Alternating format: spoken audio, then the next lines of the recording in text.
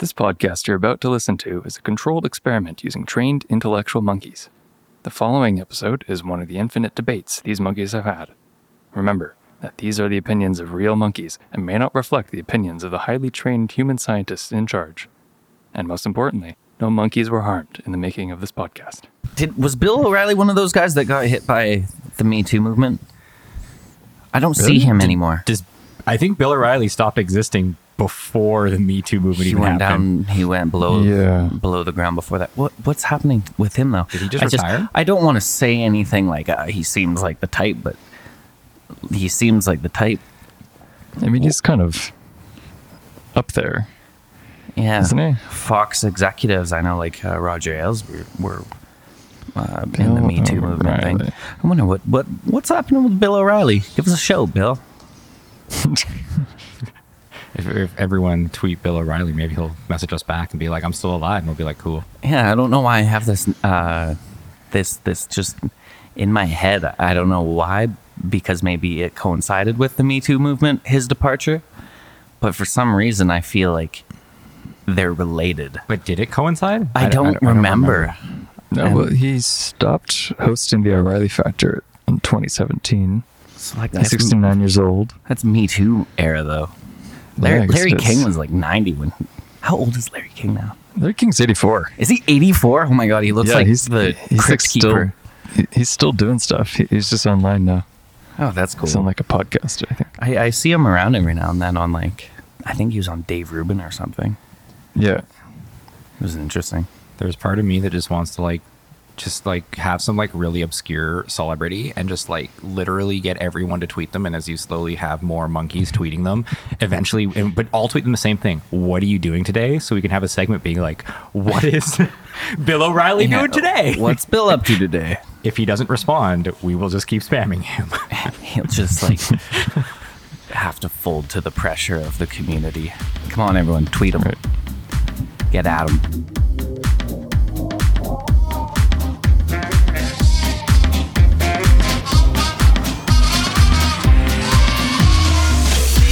What's that you say? Oh man, no way. Lay down on it and everything will be alright.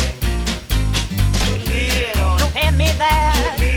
I'm alright, Jack. Lay down on it before somebody starts to fight. What's that you say? Oh man, no way. Lay down on it and everything will be alright. Don't hand me that. I'm alright, Jack. Lay down on it before somebody starts to fight. So it is, what is it, Saturday? Holy crap, it actually is Saturday, October 13th.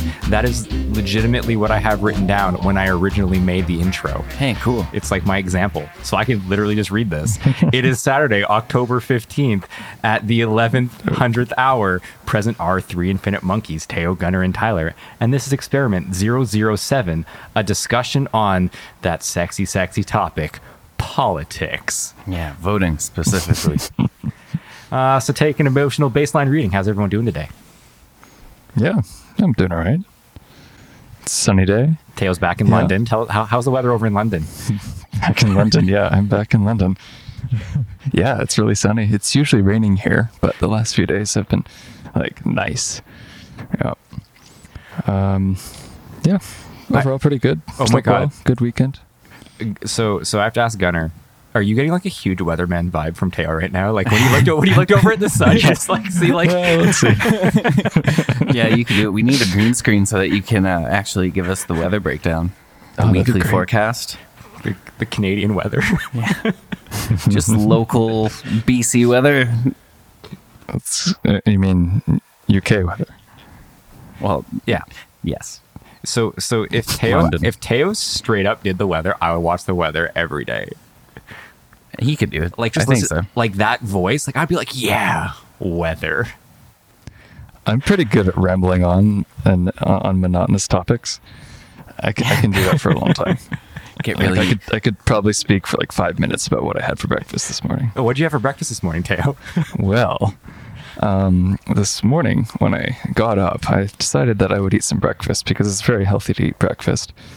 But I have a history of eating too much food for breakfast, so I've been, and I decided that's not really the healthiest way to go. So this morning, I had in my mind the idea that maybe I shouldn't eat too much for breakfast. So usually I have maybe 2 English muffins with some peanut butter and jam, but that's a lot. So instead of that, I had some hash browns with an egg. Unfortunately, my girlfriend made some hash browns and egg for me so that I didn't have to make it. And it was actually very easy because all I had to do was wake up, figure out what I wanted to eat because I didn't want to eat English muffins with jam and peanut butter. So yeah, I woke up, went to the kitchen, and then had some hash browns and egg. Lovely. It was good. Would you like me to continue? I mean, that was only about 2 minutes. Yes, we have 3 more minutes left of this rambling. Now that you've described your breakfast, Oh my god. tell me more about that breakfast. How is the texture in your mouth? Yeah, Well, let how's me this tell you about the texture. mouthfeel of egg and hash brown? Let's describe this for our viewers. Let me tell you about the texture of the egg and hash brown. Now, you see, contrary to what you might be imagining right now, the hash brown and the egg were separate. They were not mixed together because my girlfriend made them probably about a week or 2 ago and froze them. So what she did was she had some hash browns. Wait, she froze eggs? Yeah, you can freeze eggs. I Yeah, you can freeze eggs. had yeah. cooked eggs you freeze? Yep. I had Yeah, you no can totally do idea. My mind is blown right now. Like, does that like make the entire yolk? Like, I'm okay. cooked? Like, let's just. Yeah, everything's good. How is does it retain its texture? Um, I'm actually So- blown away by this. Do you so- heat it up with a okay. microwave? I have so many questions. Okay, is it scrambled eggs? I can see scrambled eggs work, or is it like No. we're talking like a fried egg or like sunny side up egg? a fucking Yep. Fried egg. What's fried a egg? fried egg? It's not even like a so- hard boiled egg. Okay, No. go on, Taylor. No, Please, now I'm You've actually you've intrigued. piqued my interest. So it was a cup. It was a hash browns made into a cup.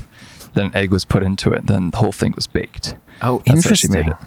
Oh, Yeah. so it's like a little hash brown cupcake filled with egg, with Pretty fried much. egg. So no, it was just raw egg. Baked. Then it was baked. Yeah. Baked. So it wasn't fried. Yeah. And the yolk stays runny, or is it just No. yard sailed? No, it was. I think it was the whole thing was cooked. Yeah. You wouldn't want to keep that yolk runny and then freeze it and then try to deep fry. No. That'd be a weird combination. But could you? I wonder what the holds up. Like the flavor, the texture, like anything. This is real science right here. Like we should literally one of these days cook an egg with a runny yolk, freeze it, and see if we can thaw it and still have the runny yolk consistency. Wouldn't it just like, because isn't a yolk just like fat? Isn't it just like complex like fats and like It's like a nutrients and McGriddle. stuff? Yeah. But there's no But, like- there's no water in it, so it should theoretically freeze well. It should freeze like a soup in theory. Yeah, and it should just come out of that fine, because it's not going to have So- like the same. As So long it as would you- separate. As long as you thaw it on room temperature, like if you cook it in a microwave, it's obviously going to come out cooked yolk. Yeah. But if you thaw it, you should be able to get runny yolk still. Well, I'm wondering, like, if you just like kind of bake it for a short amount of time, so that you just heat the yolk up again, but not cook it. That'd if be that so would hard. work. That'd be so hard. Man, but if you could do it, Screw whatever my It's thesis the holy is. grail right there. that's Breakfast holy grail. Yeah, right there. This is some Fountain of real. youth. This is some real, like application of science. Like my thesis is like How do you make it so that yolk Yeah. retains its flavor and consistency post freeze? All right, we have a problem. Now let's find a solution, folks. No. I'm not even joking. I am going to do this science experiment, and I might even video it Because like if you could just freeze Excellent. eggs and they're just like fine. yeah, like I didn't even know you could freeze hard-boiled eggs. To be honest with you, like I just always hard-boil eggs and I put them in the fridge and then I forget about them. Well, they And last for weeks anyways. Like they do, but I forget about them for like 4 months. that's gross. Yeah. It's pretty nasty. Yeah, they mummify while you're away. Anyway, I would ask Gunnar what his opinion on breakfast is, but he probably hasn't even had breakfast. Actually, that assumption's wrong. I had a coffee and an apple and a Danish. What is today? You never eat Wow. breakfast. I know. I was just so hungry. I woke up and my lizard needed something to eat. He was looking hungry, so I chopped up a little bit of apple for him, and then I didn't want to waste an entire apple because like he only eats like a few slivers of apple. Doesn't need much. Wait. So you were hungry, so you had half of an apple and a Danish. No. Coffee. Well, yeah, pretty much. But more or less, I ate because I was feeding my bearded dragon, and we can just eat the same food. So is your bearded dragon like technically taking care of you in that way? Yeah, pets. Okay, that's actually funny that you say that, because I would argue that pets, they drive people to take better care of themselves, because you now have like this little organism that you're responsible for. That responsibility, it inevitably bleeds over into your own life. So on some level, like having a dog, having the responsibility of taking care of a dog, probably helps you take better care of yourself. So yeah, pets. I could see that. They're kind of like kids, but It's not so much risk. Not really. Yeah. Yeah, because like even from my experience, it's personally my cat is basically what makes it sure I don't oversleep in a day, because the cat's like, bro, I'm hungry. Yeah. Get the hell out of bed right now. Yeah, exactly. Put some food in my bowl. So yeah, so as a result of having a lizard, I ate breakfast, and then while I was getting a coffee at McDonald's, I got a Danish because they're delicious. Plug for McDonald's. Like they need Nice. more of those. Can I explain how stupid my cat is though for a sec? My cat will Go for it. As today, my cat literally woke me up being like, I'm hungry. I'm gonna keep, not with claws, but just like booping you in the freaking face until you wake up because I want food. And pretty much almost every day I go over to her food bowl and it's like half full still. She literally just wants the act of me giving her more food. Just wants the attention, wants to bug you. She wants the fresh food, the freshly poured kibble. Top this up, bro. But like kibble doesn't dry out. I only My eat from cat a is- full bowl. I swear she doesn't even eat anything. Like it is full. It's like I can't fit more food in your bowl. What do you want from me? It's funny. Pour it everywhere. I want it on the floor. Just have a little room for the cat, just where you pour kibble onto the floor for it. This is what appeases cats. There's other times when I pour the kibble, and as I'm pouring it, she'll just stick her head underneath where I'm pouring it, and it just is all. It just so none of it gets in the bowl. All of it falls off her head onto the floor. That sounds so messy. My cat is really messy. Anyway, tell me about some sweet, sweet politics here. What are we talking about? Oh yeah, Yeah, so let's get into beautiful. it. Let's go for it. So right now, currently, it's kind of like political season, fall. I think the Americans are having like their midterms and stuff like that. But in British Columbia, we have a referendum coming up that is looking into whether or not people want to change the way that we're represented. So we're being presented with a choice whether or not we'd like to stick with our current situation, which is kind of like a winner take all for each any given district, and then whether or not we want to change from that to something that would give us more of a proportional representation style of electing our MPs and people to the BC Parliament. So Right. that's So the choice that we've been giving. Cool. I will jump in here because I didn't realize this was the thing until legitimately you brought this to my attention like a week ago. I thought this was so historically. This was the vote that our Playboy Prime Minister Justin Trudeau was supposed to have Canada-wide. So I thought the entire time this was a Canada-wide vote. This is just our great province of British Columbia. Yeah, it Blows my mind. How the hell's that going to... Okay, can someone please, before we get into this, tell me how that's going to work? Like, how can you have one province out of everyone have a different political system because we're still voting for the ML. Well, okay, we're not going to get into that, but technically, whatever MLAs or like representatives we have in our various districts in BC, they're going to go to the House of Commons. They're basically our Senate, but then if they go there, we're now changing the amount of seats in the House Senate, because if we change the way we're voting, we have a different amount of seats. Like, are we just like messing with the federal voting system? Well, no, because so they're two different jurisdictions. So there's the federal jurisdiction, and I think that's still going to be the same. So what Justin Trudeau ran on was he wanted to get some form of voting referendum, but they ended up stopping that because the reasons were kind of like democracy is under attack, Russia is and I actually, okay, so slight tangent. I had I spoke to the MP that represents Kelowna, because once upon a time I emailed him and I was like really upset because it had just been when they had dropped the idea from the federal Liberal Party that they were going to look into electoral reform. And so I emailed him, and he actually got back to me and agreed to meet in person. And so I went to his office and I spoke with him for a few hours. And Cool. and so the reasons that what they were giving me were kind of like, well, we're not really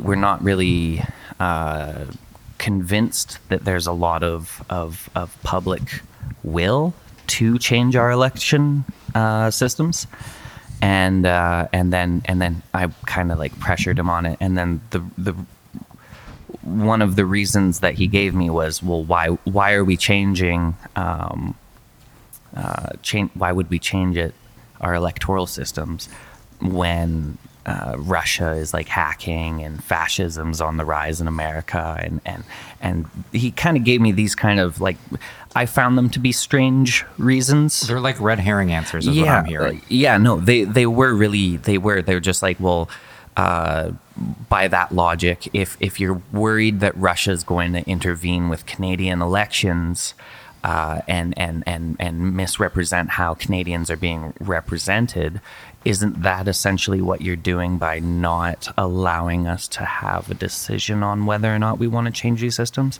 Like, by not asking Canadians that question out of fear that we get proportional representation and then fascism happens because of Russians, by not taking that step and making that question or asking that question, you're kind of like giving away your sovereignty to the Russians in a way, or foreign bodies, by saying, well, no, it's too risky because of these foreign bodies to ask these questions.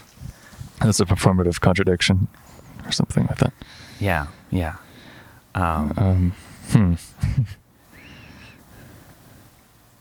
Is there anything else that they said? Because like that to me, if I make a very silly analogy, like it to me, it sounds like, you know, what I'm going to say is basically that we can't make change because this is happening elsewhere in the world. So because Russians messing with, you know, allegedly messing with US, we can't change. But that's like saying, well, because Australia doesn't have a lot of water, we therefore shouldn't use water. Like, it doesn't, it's just because No, 100%. I agree. Russians yeah. attacking US or allegedly attacking US doesn't mean that they're going to do anything to us, because we're bloody Canada. Yeah, and this was in 2017, so I think like Brexit had just kind of been voted on, and that was recent in everybody's minds, and like, so the climate was a little bit different. But I agree, it does seem like it doesn't make sense just because America got their elections hacked or whatever's been happening down there, that we would just, you know, write off an important political topic. Doesn't make sense to me. Yeah.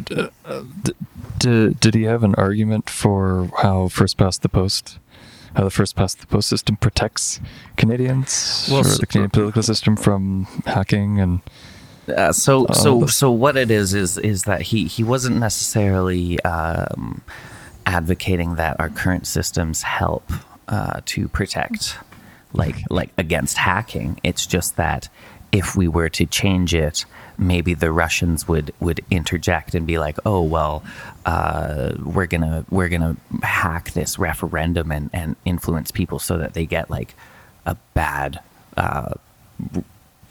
way of elections or something. Like we'll make them so that they have, I don't know. I can't think off the top of my head of some bad way of electing people, like the electoral college. Like we're gonna force the electoral college on Canadians or something like that." And so like that was kind of their worry. They were like, "Oh well, if we ask this question, the Russians might interject and interfere." But yeah, that sounds like a red herring. No, 'Cause, like- it's totally is, and I hope I'm not completely misrepresenting our conversation. The MP is Stephen Fuhr. Love to have a conversation again with you if you want. But yeah, so that was kind of the takeaway that I got from it was they were kind of they were reticent to take any action because the political climate was too unstable. So we in Canada generally have, our super left wing NDP, and then we have Liberal, which is very slight left wing. Unless you're in BC, Liberals are actually conservatives because we don't have a conservative party. Anyway, Canadian politics just like messing with everyone. And then we have right wing conservatives. Now, my question is, what platform was this MP running on? Are they a conservative? He's liberal, so Stephen Federal- Fuhr is federal liberal? Yeah, so when I'm conservative. saying so in this conversation we were talking about federal electoral reform, and he represents the liberal liberal party. federal liberal. So that's actually left wing. Yeah. Provincial liberal is right wing. Oh, Yeah. God, I hate our. No, it's tricky because they all go under. They just redefine where they are, just use the same name. It's kind of it's really confusing. Yeah, the word liberal it's hard to nail down across geographies. Yeah, especially Jurisdictions. especially Canadian ones. It seems. Well, it's British Columbia because historically the Liberals had a coalition with the Conservatives, and then they just shortened their name to Liberals, but they were from a conservative party historically. This is why history matters. Yeah. Because if you vote for a federal Liberal person in BC and then you vote for a provincial Liberal person, you're actually voting left wing and right wing. Yeah. You know, Like, you're kind of contradicting yourself on a federal versus on a more local level.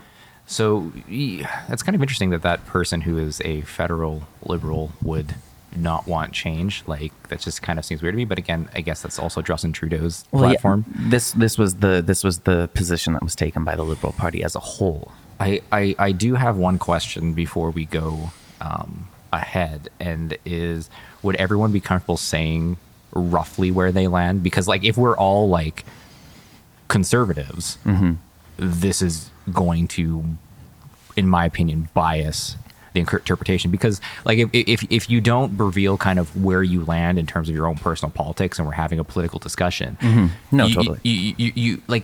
You immediately just have people who would listen and immediately dismiss your thing because they think you have preconceived notions of, I'm just for this party regardless of what they say. Yeah. Which is why I think personally, whenever people are like, I don't feel like disclosing my politics, that's a personal thing. I'm like, no, that should not be a personal thing, because if you don't actually have a discussion of what you believe and why, and you just kind of keep it to yourself because you don't want to have any difficult conversations, I'm just going to dismiss your opinion as ignorance. Like, It's a bit of a cop out.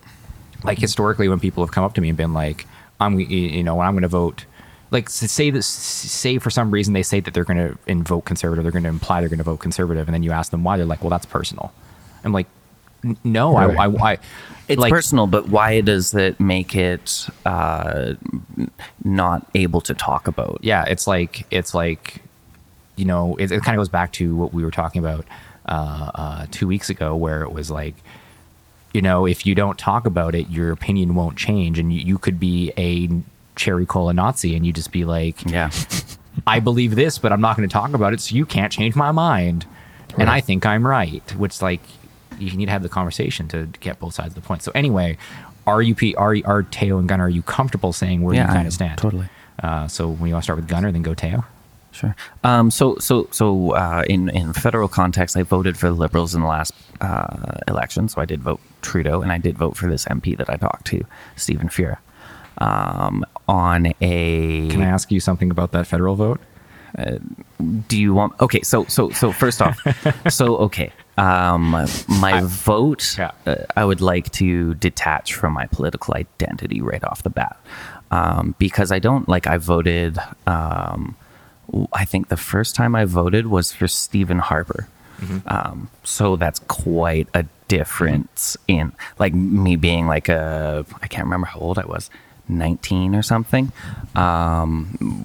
Voting for Stephen Harper versus voting for Justin Trudeau, those are very polar opposites. Very right wing, and very so, left wing. So it's very okay. So while voting for the Liberal Federal Party, I do identify as being very centrist, and I think that balance is really, really necessary. And I actually wrote a little piece about this that you can find on my website, gunnarleitner.com.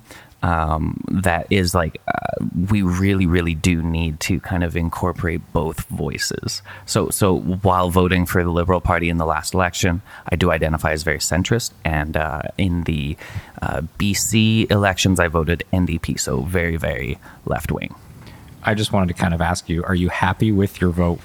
In hindsight, how are you with that federal vote? I think that it was the best one that I could have made at the time, so I stand by it. Okay, but now, if you had future sight, I'm just curious, would you have changed your vote? No, I Okay. don't. I don't think I would. I stand by it because when you look at the context of why and why I voted that way and what was going on, it makes sense and continues to make sense. While governments do make mistakes, I think that. So, for example, the Trans Mountain Pipeline, they bought that for like 7.4 billion or something, maybe like 4.7. I could be getting those numbers mixed up. I think that's a horrible mistake, especially from a party that's like, hey, we're so environmental. But I think that any other party would have done that too. You can't escape the politics. I think that was a predetermined thing was going to happen. So there are things that, yeah, they bug me, but I don't think that they're necessarily problems that just because it's Justin Trudeau made these problems that like I would regret my vote. That's interesting because like the reason I ask is a lot of people who did vote that way aren't very happy with that because a lot of his platform drastically changed based on what he said. Yeah. But if you take it from a stance of it would have happened if you voted for any other party 100%, it's kind of interesting. I never actually heard that way of thinking. Well, like just think about it. So what his how his stance changed was it became more conservative. So if you were going to vote, like I don't think that the NDP ever had a chance of winning that election. So it was a toss-up between the Conservatives or the Liberals. So you go with either the Liberals win or the Conservatives win. The Liberals went more conservative. I think that the Conservatives probably would have went more liberal, but that doesn't mean that they would have like the conservative voters might very well still be upset with that switch too, right? Like political platforms don't necessarily reflect what a party does in the long run. Yeah, it's interesting.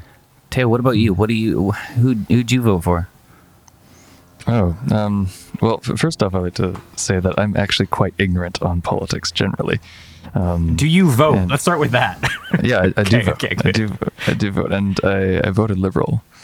And honestly, I looking back, I didn't really have much of a well thought out reasoning for doing it, other than I don't like Harper. Yeah, that was the driving force for a lot of people, I think.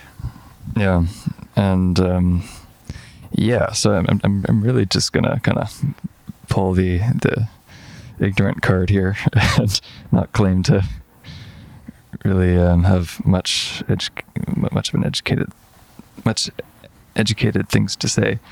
But on the proportional representation side of things, I think I definitely lean more to proportional representation rather than first past the post.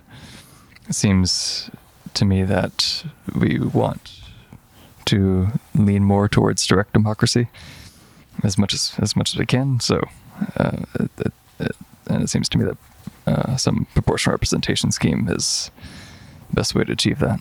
Yeah, so I just want to like follow that up because you acknowledged that and I didn't. I also kind of I favor the proportional representation versus the winner take all current system that we have. Oh, interesting. Okay. Tyler, how about you? Okay. I didn't think this is how this was going to go. This is kind of interesting to me.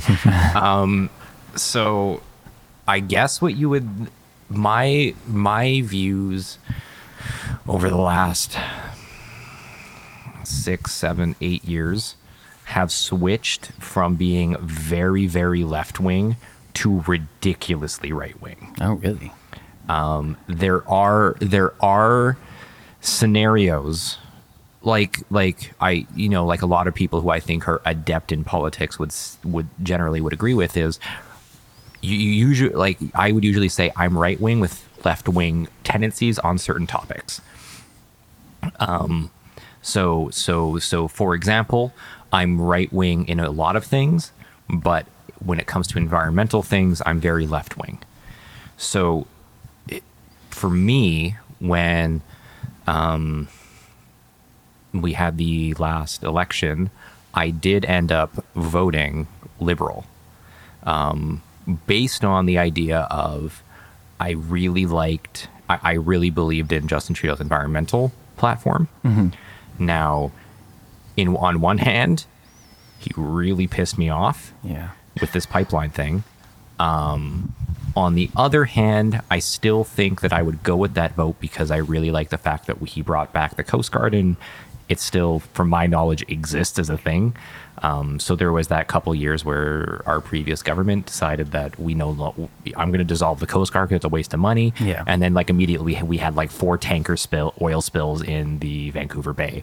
And because we had no Coast Guard, we had no one who could like immediately go to clean it up. Yeah, there's like no response time. And it took like 2 weeks to even start anything. Well, didn't they have like a big pipeline in Surrey just like explode in the streets, and then it just was like going into the ocean? And they also the had water that and everything? too. So I'm still kind of happy with the vote I made because I do really believe that in British Columbia that we need a Coast Guard. Obviously in Alberta and Saskatchewan and all the central provinces you don't because you don't have a coast. Yeah. But I think that I think that it's kind of if you're on a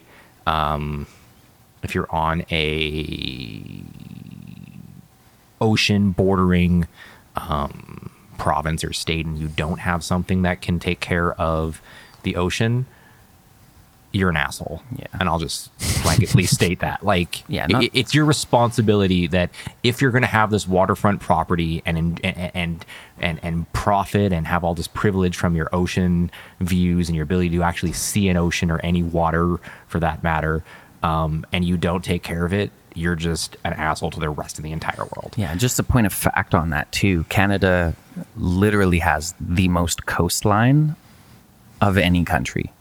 Oh, really? Yeah, we have more coastline.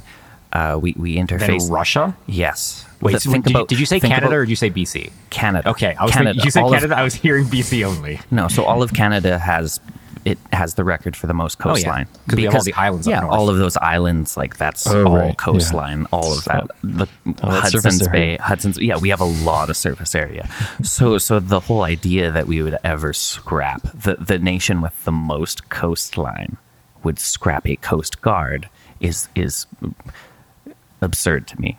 I will jump in, and I might have misspoken. I just realized that it might have been our provincial government that scrapped the Coast Guard, and then the federal government forced it back in. I remember hearing something about this, but it wasn't like full on. They like scrapped our Coast Guard, but it was like they just stopped funding them, and they closed down one of or two or three of these like Coast Guard operations facilities. Oh. So like instead of having like 5 kilometers to go, now you have to go 500.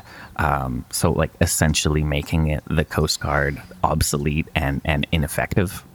For all intents and purposes of an oil spill, you basically scrap the Coast Guard. Exactly. You essentially reduce it to having to rely on like commercial fishermen to go and carry buoys and stuff because there's no one else. But yeah, like so. Besides that, generally, I'm very conservative. I won't get into that unless anyone asks me, because I'd be taking this off a huge tangent on why. But the other thing is on the vote. I know what I'm going to vote, but there's a part of me that's also like a huge anarchist, which is kind of why I vote conservative in the first place. But The party of anarchy. but not exactly. If you knew my reasoning, it makes more sense. But I'm very much a person of, you don't know something's not going to work until you do it. So yes, you can spend a lot of money to change the voting. I don't really understand why it costs so much money. It's just administrative office stuff. But yes, well, you could spend all this money to change it in BC. You know what? Maybe we should just try it. And if it doesn't work, we can bite the bullet and go back. The reason why I'm kind of okay with that, the anarchy vote, to just change it for the sake of changing it, is because I think that by us changing it and showing that it works or doesn't work, it could easily change the rest of Canada. Yeah, no, like someone has to start it, or no one's going to even try. But not only the rest of Canada, but arguably the rest of the world. Yeah, but there are some European countries that already do it. Yeah. So in our election, we have the option to adopt a couple models that have been done by Europe. I think the Germany uses a form of proportional representation that we have on our referendum. But on top of that, we also have completely novel forms of electoral reform. So there was one of them is conceptualized. I think it was in either PEI or Alberta, and it's never been done before. So that we would be literally test running a form of democracy, which I think would be cool.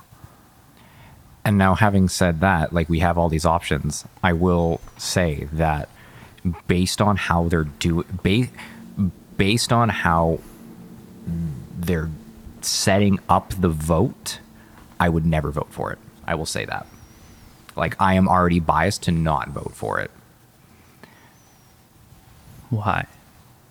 Do you want to start with this, or do you want to start with explaining it? Yeah, okay, we can. So I'll quickly just explain the different kind of styles of proportional representation that are on the ballot. So essentially what it comes down to is we have four choices. The first question that it asks, and I could get small details wrong because I don't have notes in front of me. But so the first question that it asks is, do you want to change the current system? So the current system is first past the post.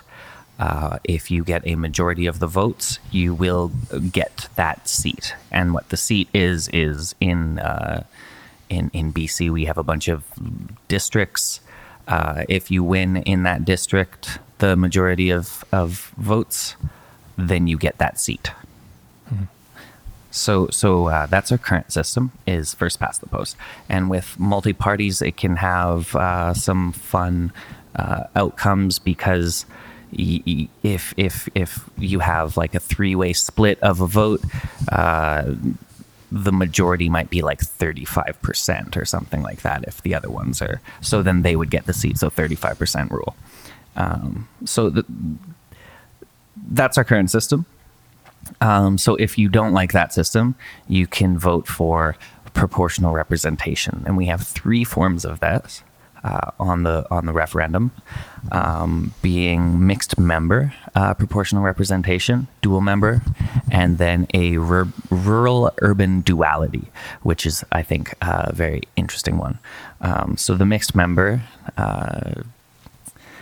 The mixed member one is the one that I was alluding to, is kind of conceptualized, or at least used, in Germany.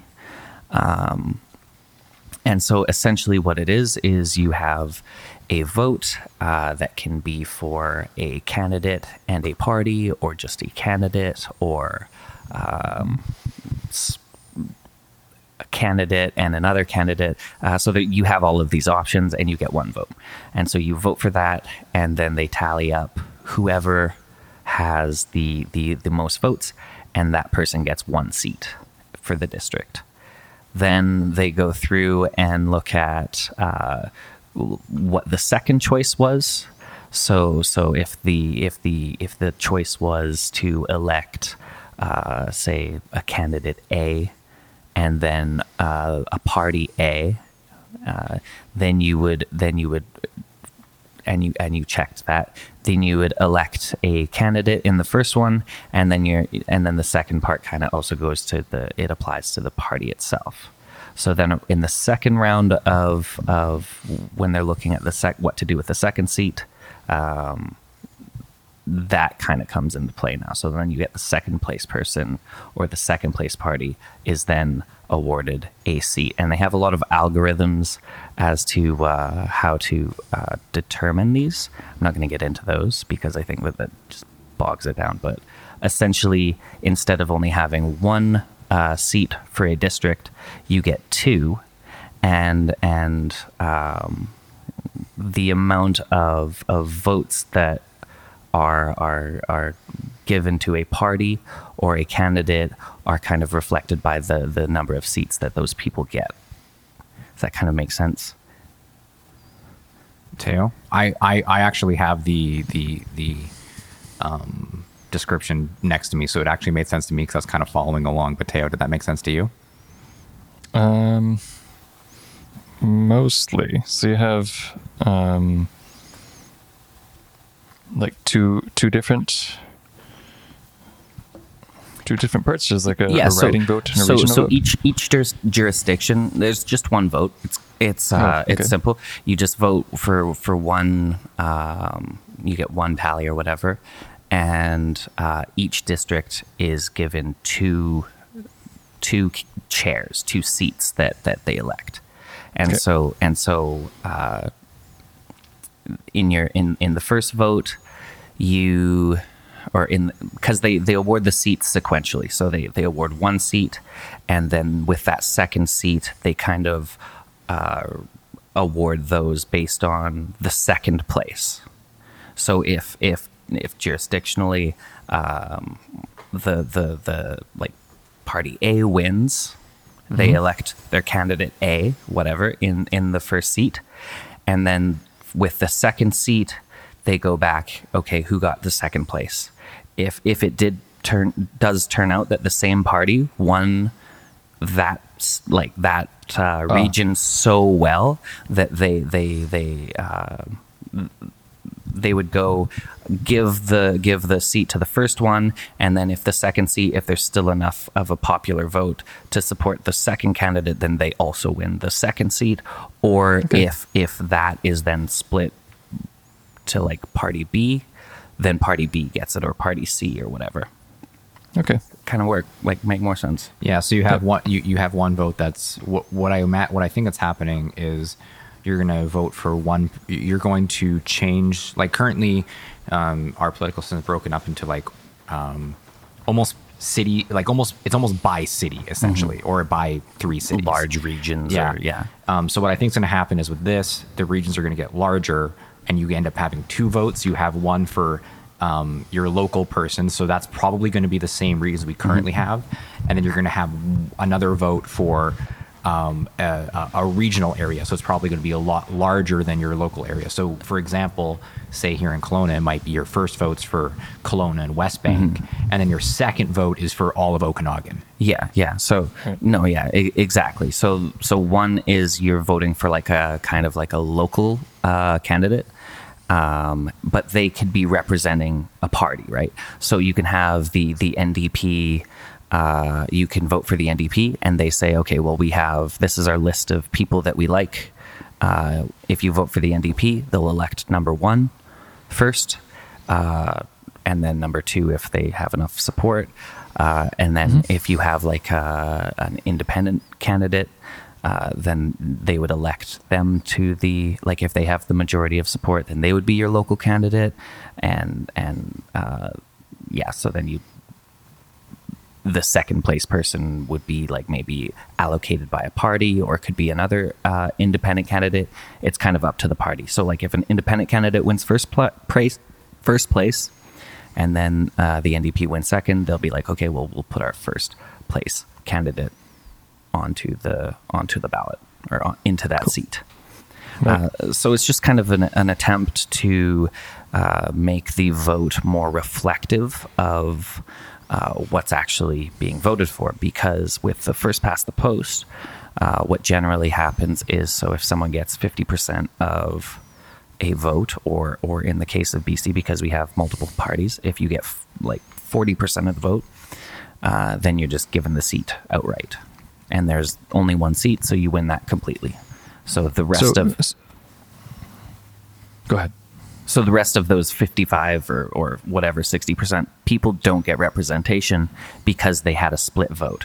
So it encourages people to kind of be more strategic and only vote, well, my vote won't matter if I vote for the NDP, so I'm going to vote for the Greens or something like that, for example, because they're the only ones that have a chance versus the Conservatives. Because if you split the Conservative, or if you split the Green and NDP vote, then the Conservatives or the Liberals always win, type of scenario. Right. So does this system involve increasing the total number of seats in the Legislative Assembly? Yeah, so you just double it. Or it depends. It depends. They're going to change the regions very slightly, Yeah. so it's going to change marginally. It's going to go from like 80 seats to 100 seats. Yeah, so Okay. so exactly. So it's sorry, I misspoke there. The other one is doubled. So the proportional representation one, mixed member, like some of the rural areas, they don't really need two candidates, so they won't be split up. So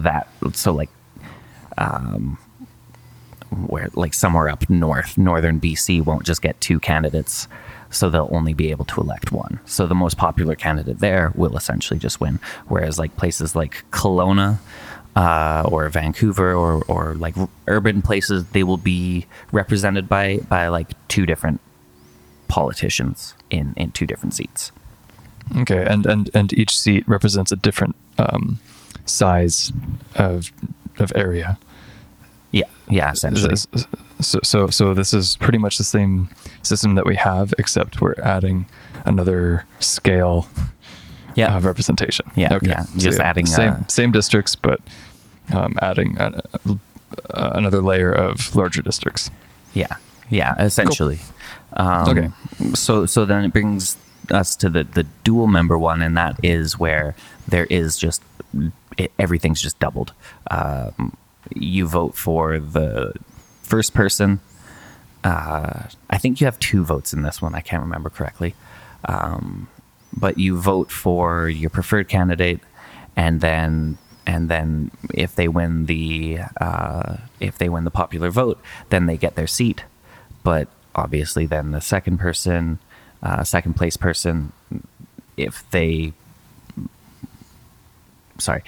the first place candidate will obviously get their seat, similar to like first past the poll, and then the rest of the votes after that person is out, the rest of the votes are looked at, and then they assign another member in that district based on that total.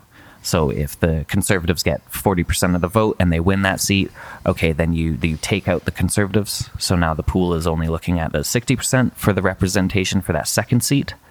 And then the Conservatives could have gotten 60%, in which case they like half it or something.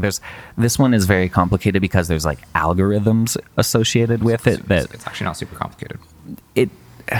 because there's cases of like conflicts and like dead heat breaks and stuff like that I was looking at. And we're talking about dual member? Yeah, the dual member one. So dual member to me is actually kind of straightforward. Essentially, what they're going to do is they're going to, and if you've heard something different, please correct me. But from my understanding, it is you're going to take, you're going to basically. So right now we have our regions that we vote for, and that's our thing. So they're going to essentially double all the size of the local things. So now it might be Kelowna, West Kelowna, and Vernon, and so you're going to have you're going to double the size of the current ridings you have, which obviously means that you're going to half the amount of ridings that there are. So what you're going to do with that is that's going to be one of your votes. You're going to vote for your local thing. The other thing is just like in the mixed member, the other one, you're going to vote for your regional member. So 50% of your vote is the local riding, 50% of your vote is a regional riding, and that is it. Do you get 2 votes in this one? You get 2 votes. Okay, yeah. Yes. So that's where they really differ. The mixed member is you only get 1 vote, and then they kind of like derive who wins based off of that No, one you vote. get 2 votes in both. Are you sure? No, yeah, you you get 2 get 2 votes in both. votes. Yeah. You get first ballot, second ballot. Okay, cool. Yeah. I did not know. So, do they just differ in like how they split everything up then? Yeah, that's pretty much how I understand it. If I'm going to continue reading in case something changes, but that's basically how that's how they framed it anyway. Yeah. So what the dual member, if I remember correctly, also enables is you can vote like contradictory. So like you can vote because the mixed member, like you'll vote for a candidate and a party. The dual one, you can vote, say, for a local member, be conservative, and then for the regional member, be like Liberal Party. So you can be like, I want. No, you're right. Sorry, I have to interrupt you. You're right. It is literally one X you put on the ballot. They strategically, the BC government strategically put a giant fucking watermark over the official ballot, so you can't fully read it. So right in the center of the picture, partially why I hate what they're doing, is they have an example of what the ballot would look like, and then literally right over the dead center of it, they have this big opaque fucking blue box that says dual member explained, so you can't actually see the full ballot. So what I thought it was What website are you on? votePRBC.ca. Okay, I'm on fairvote.ca. I'm not on any site. Goddamn, I need more technology here. It's you get 1X beside your candidate, and then from there, they're going to have predetermined regional ridings, and they're just going to tally it based on your region. So there's something to be said about if they lose your ballot, you could your regional riding could swing heavily, I guess, because it's a lot more just management of the ballots. Having said that, I worked in a voting office. It's kind of actually. They're quite organized with how they're dealing with ballots. It gives you faith in the system. You're like, damn, we're good at this. I was the person who actually counted the ballots one year, so I'm quite happy with the system. Nice. Well, that's good to hear. But yes, it's 1 vote. Sorry about that. Okay, so the dual member. What was I going to say? There's also some issue with the dual member that they have a weird algorithm, and I'm not going to try to get into it, but that one is specifically strange with how they derive like the ties and like people who are close. Like I'm not going to really be able to describe it, but like if a party and a candidate both win a riding, then and that candidate is affiliated with the party, then the party gets half of the votes or something for the second place or the second seat. So there's some like nuance to the dual member that I'm definitely missing, that I would encourage you guys to look into and fact check. But the outcome with both mixed member and the dual member proportional representation is that they use this extra seat to kind of allocate the public will. So if 30% of people voted for the NDP would get like enough seats to represent 30% in the parliament, in the BC parliament. Whereas right now, if they only got 30% of the seats and the Liberals get 50, they don't get any representation. And then conversely, Go ahead. Sorry.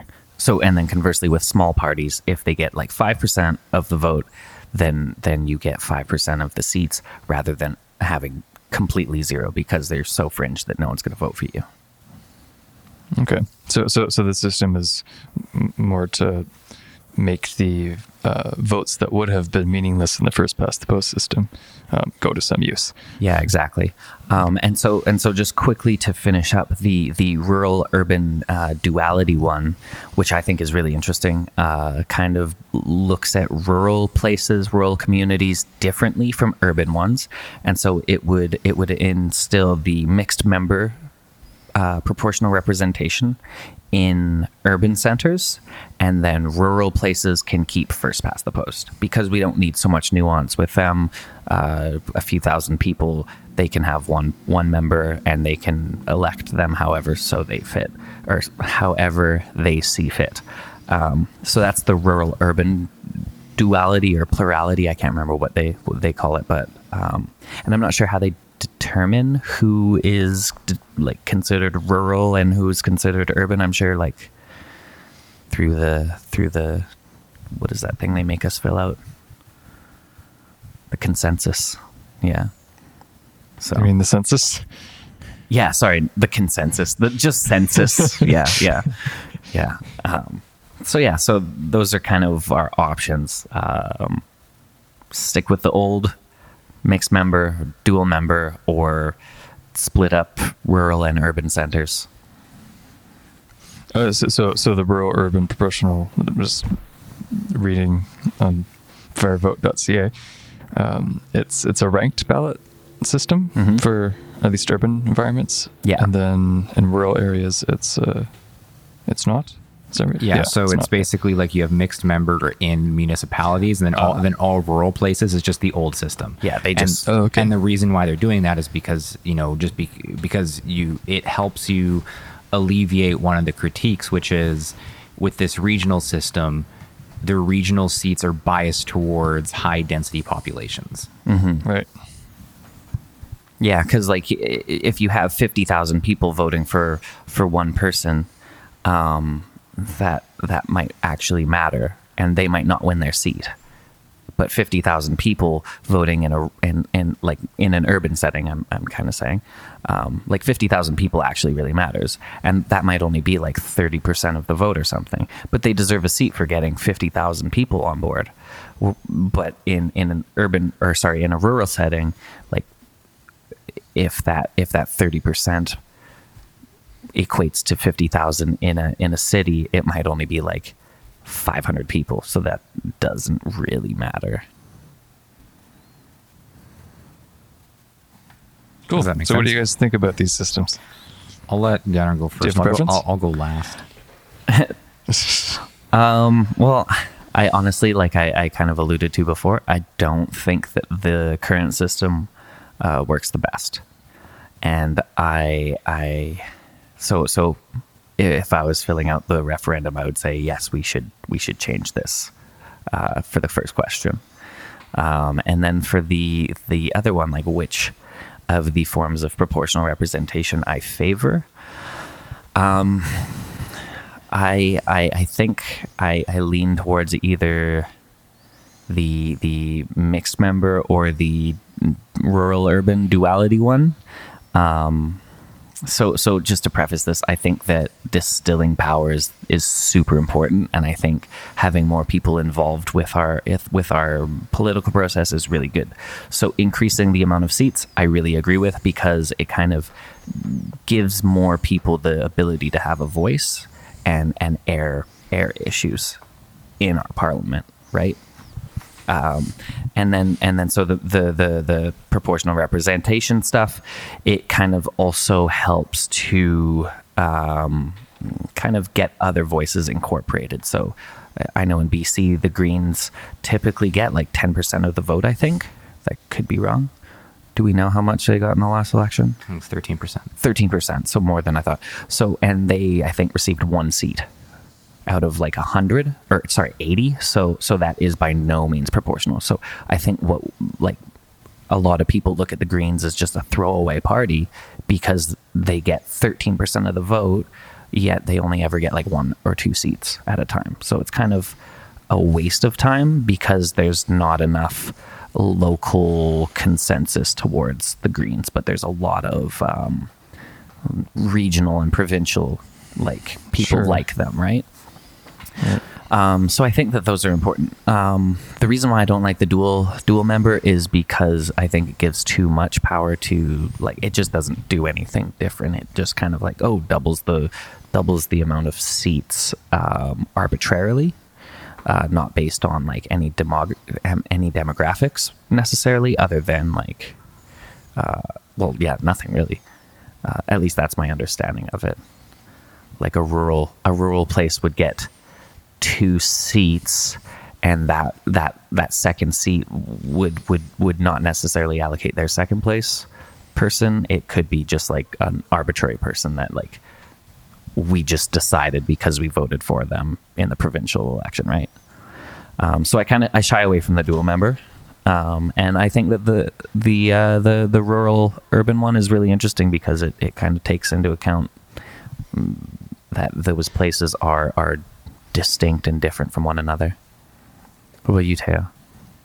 Yeah, I mean, just after listening to you talk about them and reading here, I think I am a bit more partial to the rural urban proportional system, just because the ranked ballot idea makes a lot of sense to me.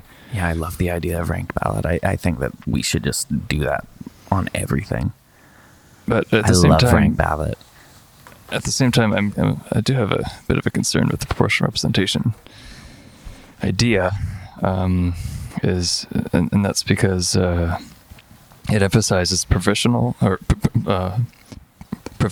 will instead of local will. Like, the nice thing about first past the post is that like the most popular candidate in each district wins, and so you're more you're voting in the individual. The candidate that gets voted in is the one that is most popular in that district, and so people I would say are more likely to vote for the individual rather than the party. Whereas with proportional schemes, it's a bit more likely that you're voting for party rather than individuals. And so, like in your example with the Green Party, maybe there's only like a couple seats where where the majority of people in that district, or there are only a couple of districts, the majority of the people in that district are like really partial to the Green to the Green candidates. But in other districts, the Conservatives or Liberals or NDP are more popular. And so it seems to me that proportional representation is more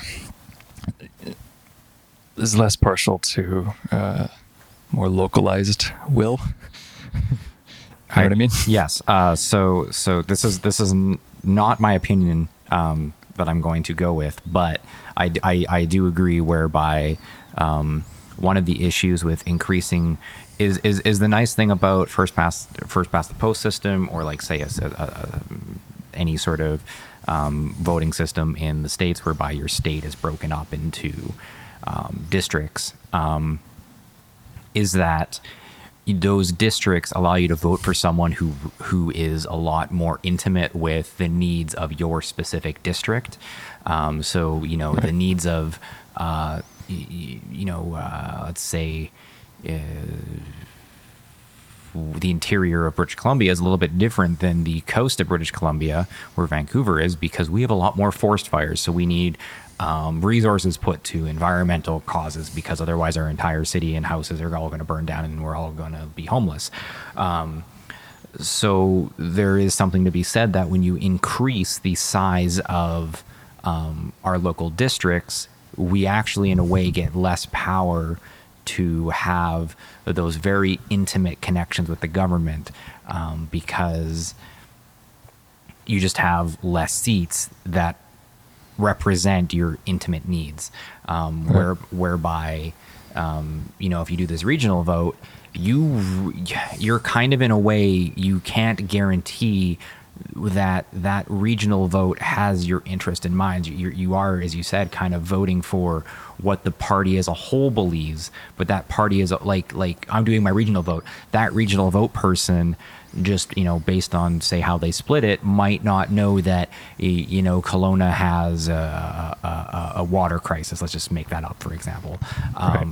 So, you know, one of my votes goes to, you know, a slightly bigger district. They might know about my water crisis, but their regional person, that's a way larger district, and they might not care, or they might be, say, from West Kelowna, and West Kelowna has different needs than Kelowna. So now you're like, well, in a way, does West Kelowna get 2 seats if both representatives are raised and born in West Kelowna? Like, it's kind of awkward in that way.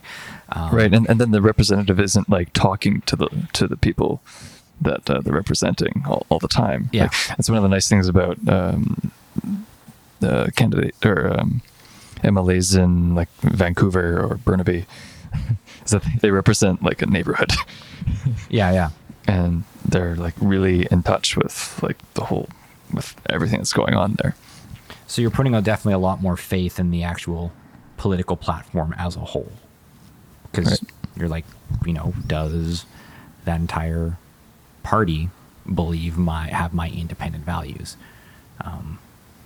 And in that sense, you might start seeing you could, you know, in theory, which I don't think would happen, but in theory, you could have future politics be a lot more platform oriented. So it's like you're definitely voting for this team or this team or this team because they just need to have stronger views as a whole. Yeah, because it's no longer an individual riding. Yeah, so that's, I think, one of the really big worries of proportional representation is that you can just have a really, really good platform and shitty candidates that might not like represent you very well. But because the platform is so good and you're just so drawn to a particular party, you'll just vote that party in and then just get shitty candidates. Being like authoritarianism is much like if Hitler were to get around in the proportional representation time, it would have been a lot easier for him to get power because he wouldn't have needed to get like 40% of the vote to get a voice. He would have only needed to get like 5. And then this horribly charismatic guy with shitty ideas is now just like able to decimate these politicians because he's just, you know, so much more engaging. And so everyone's just going to vote Nazis. I don't know why our conversations always end up going to Hitler and Nazis. Here's my thing about that Nazi thing is if you listen to our podcast 2 weeks ago, I'm okay with if you listen to the context of the podcast, in a way, like with the conclusion we made, we should be okay with technically having 1 seat to a Nazi. And because guess what? Yeah. That could open up the discussion and de-radicalize everyone's thought around it. So in a way, it could actually be a good thing. So that's a really good counterpoint, because I think the idea that giving authoritarian or fascist parties power is a bad thing, I don't really agree with that concept. And I think that we should just, you know, if there is a socialist party, we should hear them out, or communist party, we should just hear them out, because I don't think that they will have that widespread appeal that they would normally, like, that they might get at a federal level or large scale level. If they're a taboo topic, you just have more people wanting to go with the taboo topic and be like, yeah, I support it because everyone else hates it. Whereas, yeah, if you give them a platform, it's, you know, whatever. And then, yeah, as you go to a federal thing, guess what? If you believe that humanity is so out there that you can have one guy, you can have a neo-Hitler who's going to come in, and you're hypothesizing, yes, you're going to have this neo-Hitler come in, he's going to get 1 seat, but he's so charismatic, and the entire population of Canada is so gullible to get one. Like, again, it could have happened. It did happen. It did happen. But if you have that little faith in humanity, I'm kind of sorry in a way, because like, one person being that charismatic, I'll be kind of impressed, to be honest. It's happened twice now, though. We've had, like, with the current system where you have to get up to this certain threshold with 40% 40% or whatever, 35%. Like with Donald Trump and Hitler, those guys have both happened. Like they were able, just off of sheer charisma and engagement, not off of the merits of what they were saying, they were able to get into a position of power and get really powerful and like retain that. But what proportional representation allows is that threshold is much, much lower to get onto that stage. But I agree with your whole premise, like the idea that we should be afraid of fascists and not allow them to have their say. I think that just enables those things to fester. Like the other thing is like with Hitler, Donald Trump. They're easily confused. I wish they weren't. But like with the Donald Trump vote, when people used to say it's like, he got in power, which is insane. It's crazy. Well, you know what you did. In a way, I will always give Donald Trump props because he took people's emotions and fed them to, and he's basically like, yeah, all the people who have those pent up emotions that they can't talk about, I'm getting you on my side because I'm speaking directly to you because no one wants to talk to you or talk about you. Yeah. He got them all on his side, and he's like, hey, look, I won. Yeah. Well, guess what? If you allowed those people to talk, they wouldn't feel as neglected, and they wouldn't feel as impulsed to go in his direction. Just to push back a bit, I mean, isn't this sort of a relative phenomenon? I mean, suppose you had a system that gave those people some power, like 5% of the power or something. Then they could just as easily say, we only get 5% of the power. Nobody's listening to us. We need more power. And then, but in a way, like Trump could come in and be like, so if they had 5% of the power, but in a way, to me, it's kind of like, well, it's because you got 5% of the vote. Like you kind of have some facts to back it up. Like, what are you going to say? Like, I got 5% of the power because, but clearly 30% of the people like me. It's like, no, literally 5% of the people like you. Mm-hmm. Like, that's a good point. Yeah. Okay. Yeah. Like even if I was like a neo-Nazi, I'd be sitting there thinking like, how can I spin this to make it so it makes it look like I deserve more votes? I can't comprehend how that thought pattern would work.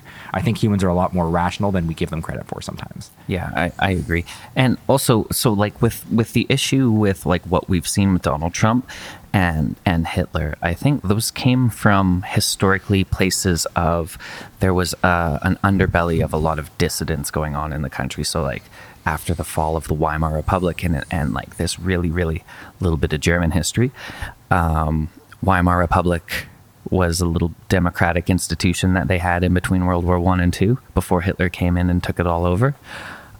So while they had that, there was a lot of growing dissidence because inflation in the economy was doing really, really poorly. And at one point, you needed like a wheelbarrow full of money to buy a loaf of bread. And nobody just has wheelbarrows of money laying around, so everyone was just starving. So there was a lot of people really frustrated at the political environment.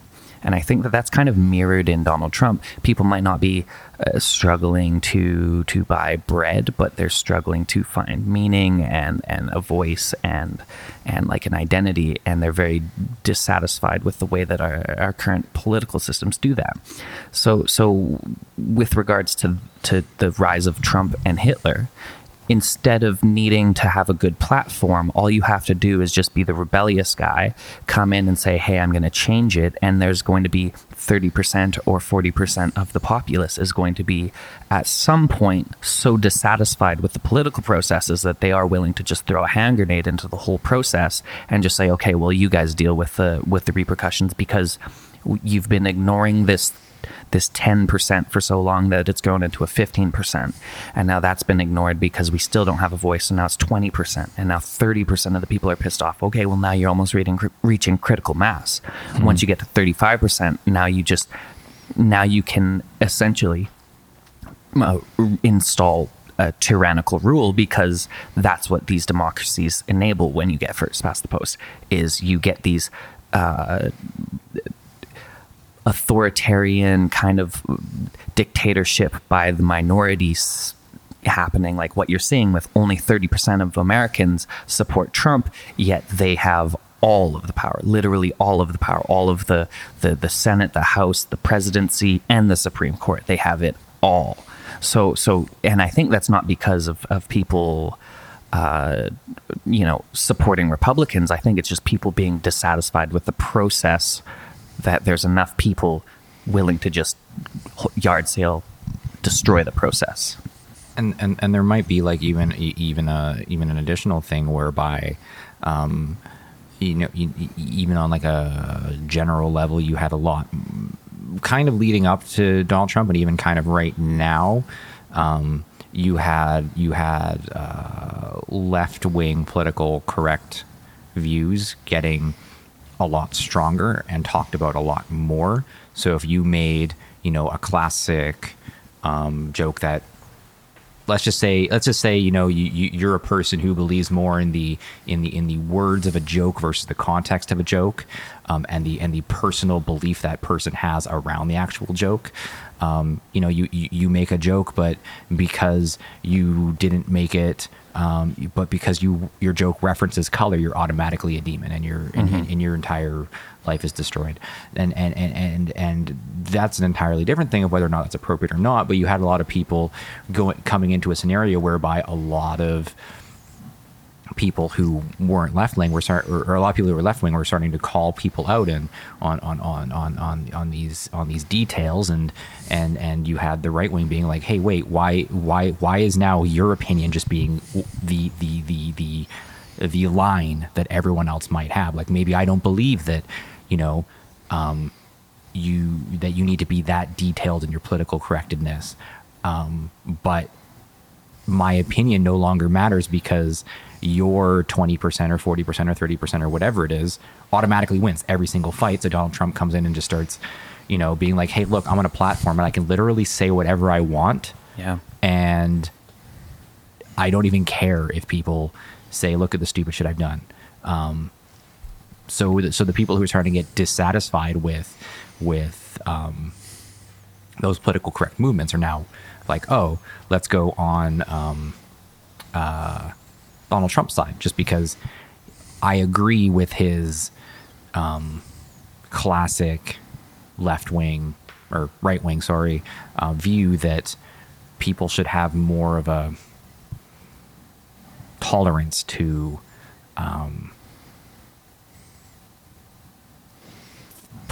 technically politically incorrect things in how the current political climate is.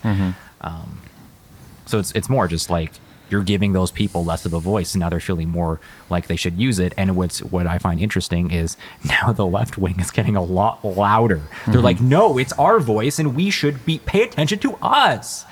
It's interesting anyway when you think about it that way, because I'm seeing like since Donald Trump got elected, the amount of politically correct movements that have happened are like exponentially higher than they were 3-4 years ago. Like, even though like Barack Obama was a relative left-wing politically correct person, but like you didn't have like a different movement for some sort of cause every single month.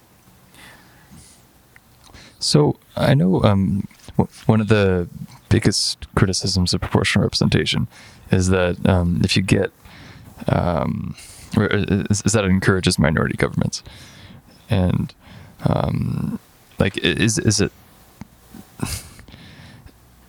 and so the effectiveness of government is called into question. So what do you guys think about that? Like, if we just keep getting minority governments, then it's hard to really get anything done. Should I unleash the Kraken yet, or should I take this very calmly? I'll take it calmly for now, because I do have a Kraken inside me that I want to release upon this entire topic.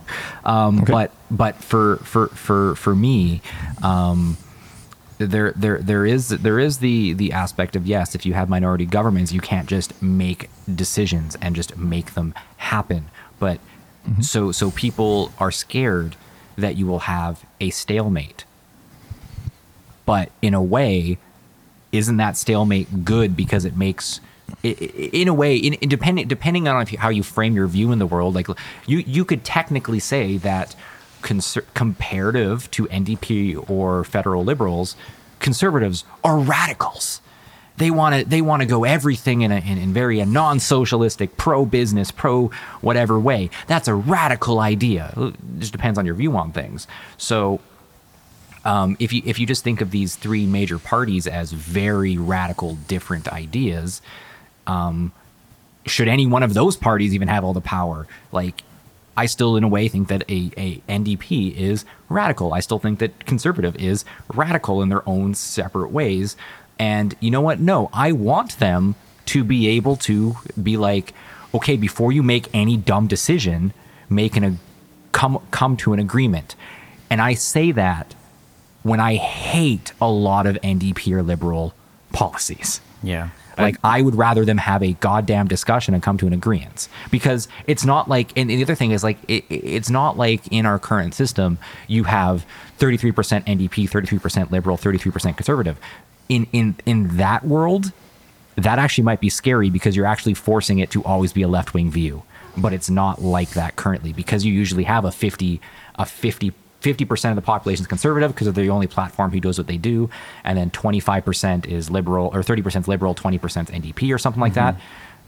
That split vote doesn't matter anymore. It just allows you to voice how far left-wing you are. Yeah. In a world where those all become 33, 33, 33, yeah, okay, I'll start caring about that when that happens. I would also say, like, I'm comfortable sacrificing, I guess you'd call it progress. Like, for example, if there was a coalition government in charge federally right now, I don't think that the Trans Mountain Pipeline would have happened. Because, like, for example, if it was a Liberal and NDP coalition, well, the NDP would just pull out of having support for that, and then the project wouldn't go ahead, and it wouldn't be purchased by the Liberals. So and that's considered progress, right? Where we're able to, like, make this national project happen, right? That's so, like, I'm considering that to be the progress that we're hoping to achieve. But like, I'm willing to sacrifice these supposed progresses if it means we actually take the time to properly consult people, properly look at issues. There's really good reasons why the Trans Mountain Pipeline shouldn't be a thing, but they weren't really brought up by the Liberals because they were just kind of allowed to do whatever they want. And I don't think that would have been so, like, just in terms of coalition governments. I think that they're fine because they force you to be more commendable with other people's points of view, Okay. Just dissuades you from like, well, we're just going to do this because we're in power. Well, Right. if your power is contingent on satisfying an entire political party, you won't make such brash decisions like buying a pipeline that, like, the project won't even happen. So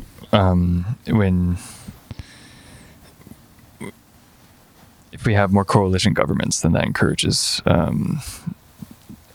parliamentarians to compromise and be in conversation with one another rather than, wasting I parliament think the time quality of arguing. yeah, and the stuff. quality of progress that you would get with a coalition government would probably be more closer to what is representative of the people's will rather than just like, well, this needs to happen, so we're just going to make it happen, kind of. And it's very interesting because this thing that Gunner's talking about is usually propagandized to be called backroom deals. Because if you're in a coalition government, you can't just do what you want. So you have to let the other part, you have to make compromises. You have to let the other party have some sort of say in what you're doing. Is that a backroom deal, or is that just how most humans in a regular society should discuss topics? Hey, I want to do this. And they're like, well, how about I do this? And you're like, well, I don't want you to do that. So that you're going back and forth and you're having a discussion. It's kind of like, in a way, it's like a union versus it's a unionized government in a way, if you think about it.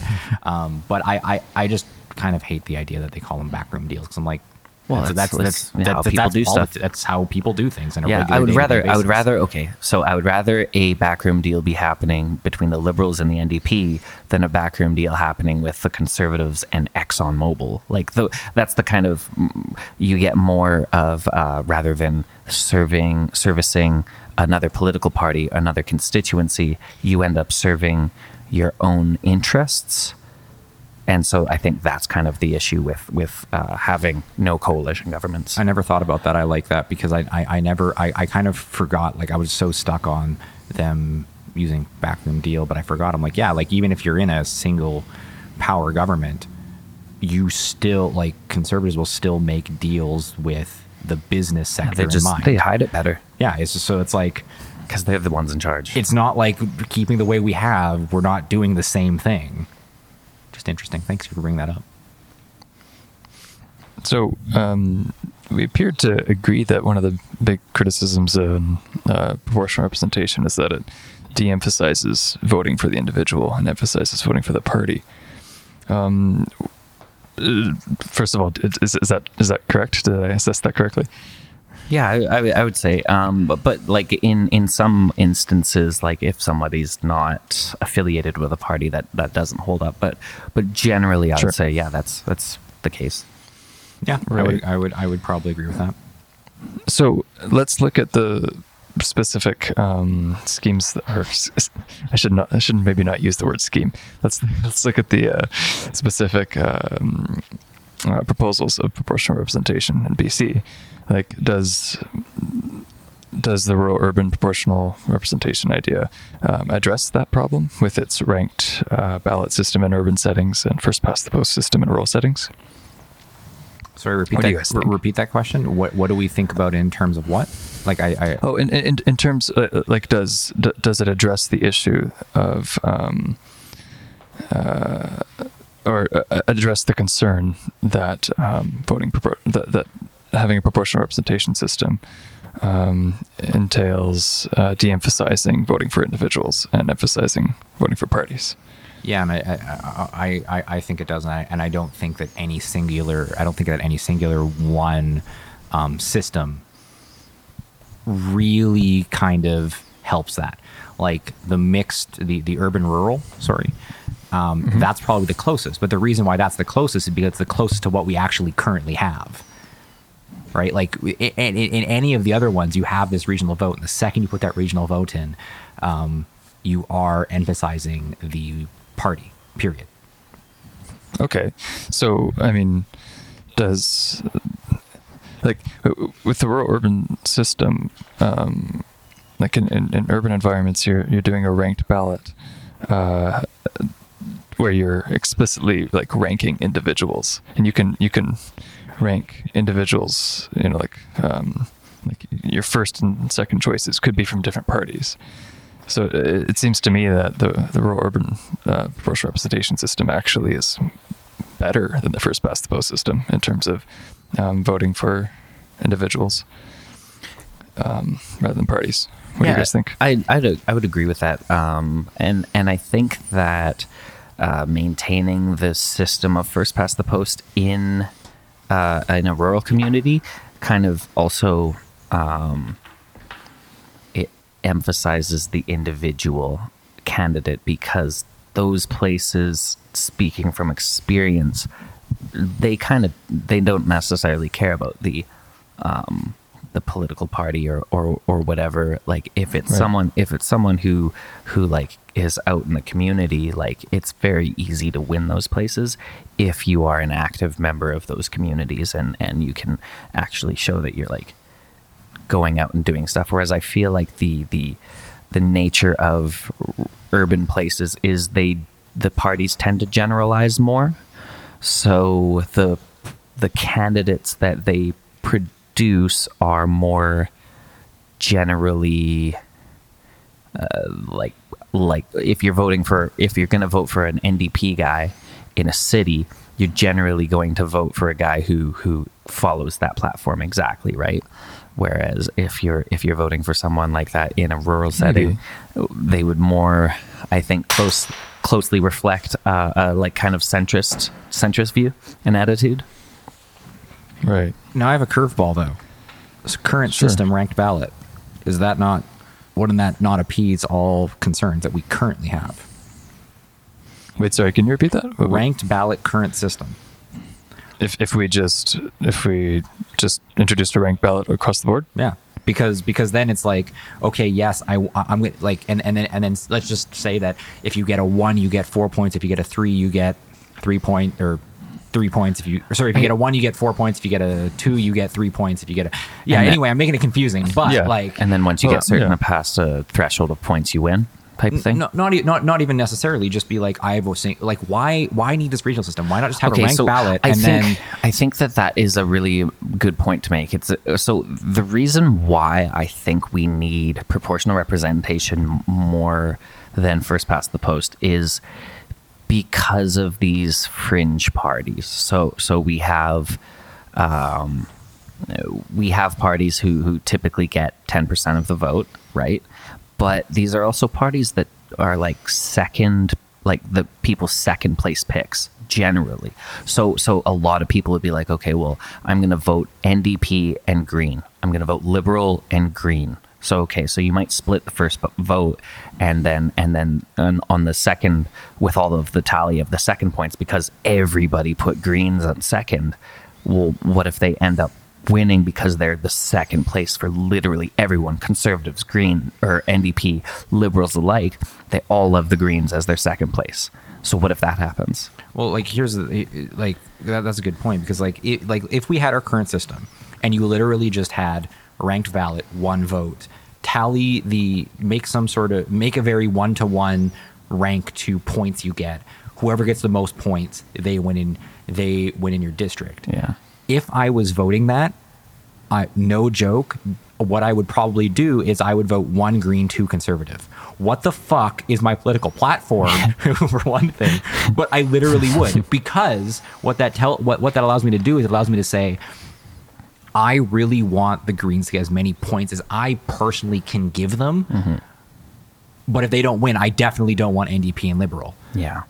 That's actually how I would vote. So it allows me to actually voice my true opinion. The current system, I won't vote Green because you can have the entire argument of it's a throwaway vote, and it's safer for me to make sure that a conservative party gets in than attempting to try to get Green in. So to me, like, having a straight up ranked ballot on what we currently have is also an interesting thing that we're just completely ignoring. Right. I think That's a good point. Yeah, I think it could be. Oh, go ahead. Why do we have to change the regions? I don't get it, but it's neither here nor there. Right. Well, yeah. I mean, that makes a lot of sense. I mean, that addresses the problem of, most of the votes or many of the votes in an election just being meaningless. And so, if you just have a ranked ballot, then all votes are going to something. I mean, I guess if you voted in some capacity for the one that won, so actually it doesn't fully address that problem. I think that it's good.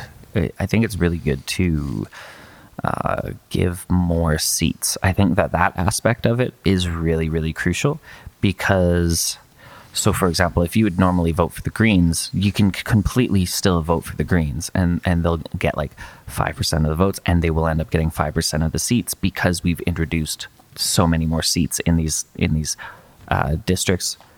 So I think that aspect of it makes it more appealing, whereas with the current ranked, or if we just rank balloted the current system, I think you'd still run into the same problems, whereas wherein people, a district will vote for someone, they'll get 40% of the vote, and then that person will just get the district outright.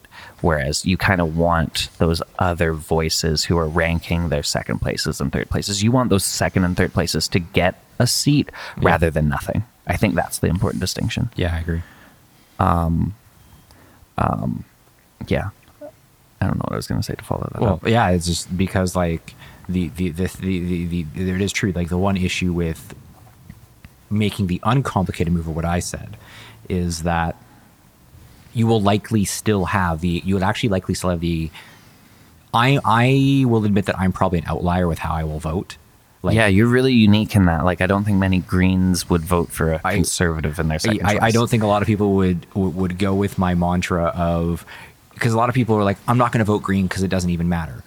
But I don't think a lot of people at the same time, if you gave a ranked ballot, would use that power to actually vote for them. I don't think that would change. So I think you'd get kind of the same platform here. But whereas if you had this multi-seat thing where part of it is the same, the same part of the vote, I'm using air quotes here, the same part of the vote, you would see a very similar outcome to what we currently have, but the other aspect of it, the proportional aspect of it, gets the Green Party in. Mm-hmm. Whereas I just don't think it would happen if you had a ranked ballot. Yeah, I don't know. I can't see it happening with our current first past the post system. I can't see a party that has widespread appeal to like 10%. I can't see them like only 10% at a time.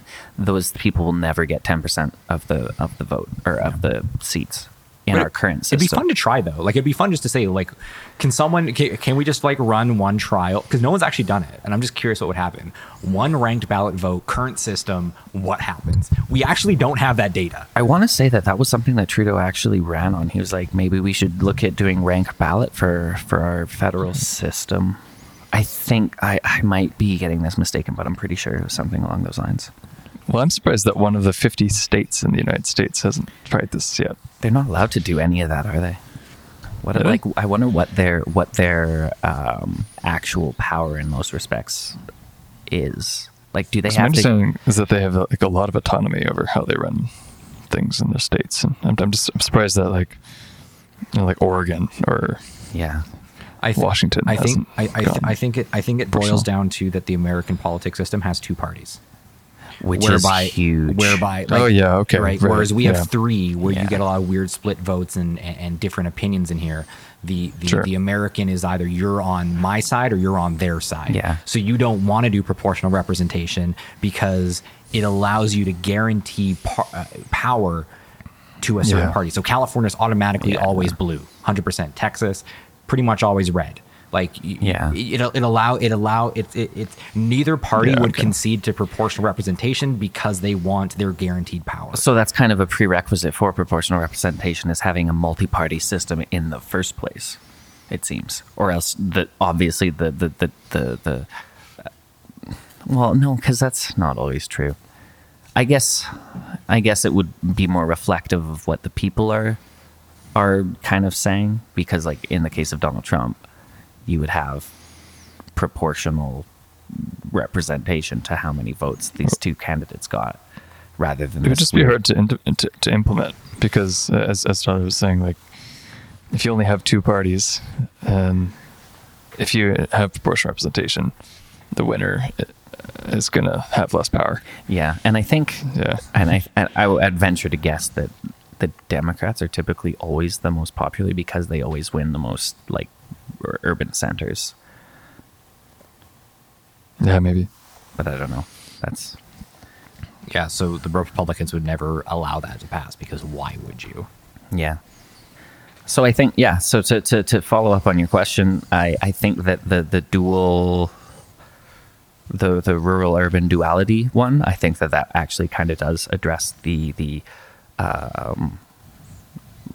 not voting for a party as much, or it does a better Right. job than our current system. And I think the other ones,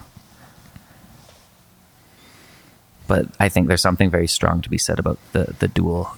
In terms of this, the dual member one seems to be like the best option maybe for dual that. member or the urban? The Dual dual, rural, or the dual the member. mixed? Yeah, no, the dual member Oh. one. So the dual, Oh, okay. like the one that I don't even, because in that one you get two votes. If I like, it's two votes, and so you get to vote. Hey, I want to vote for this guy Wait. and this No, guy. dual vote. Dual members, one vote.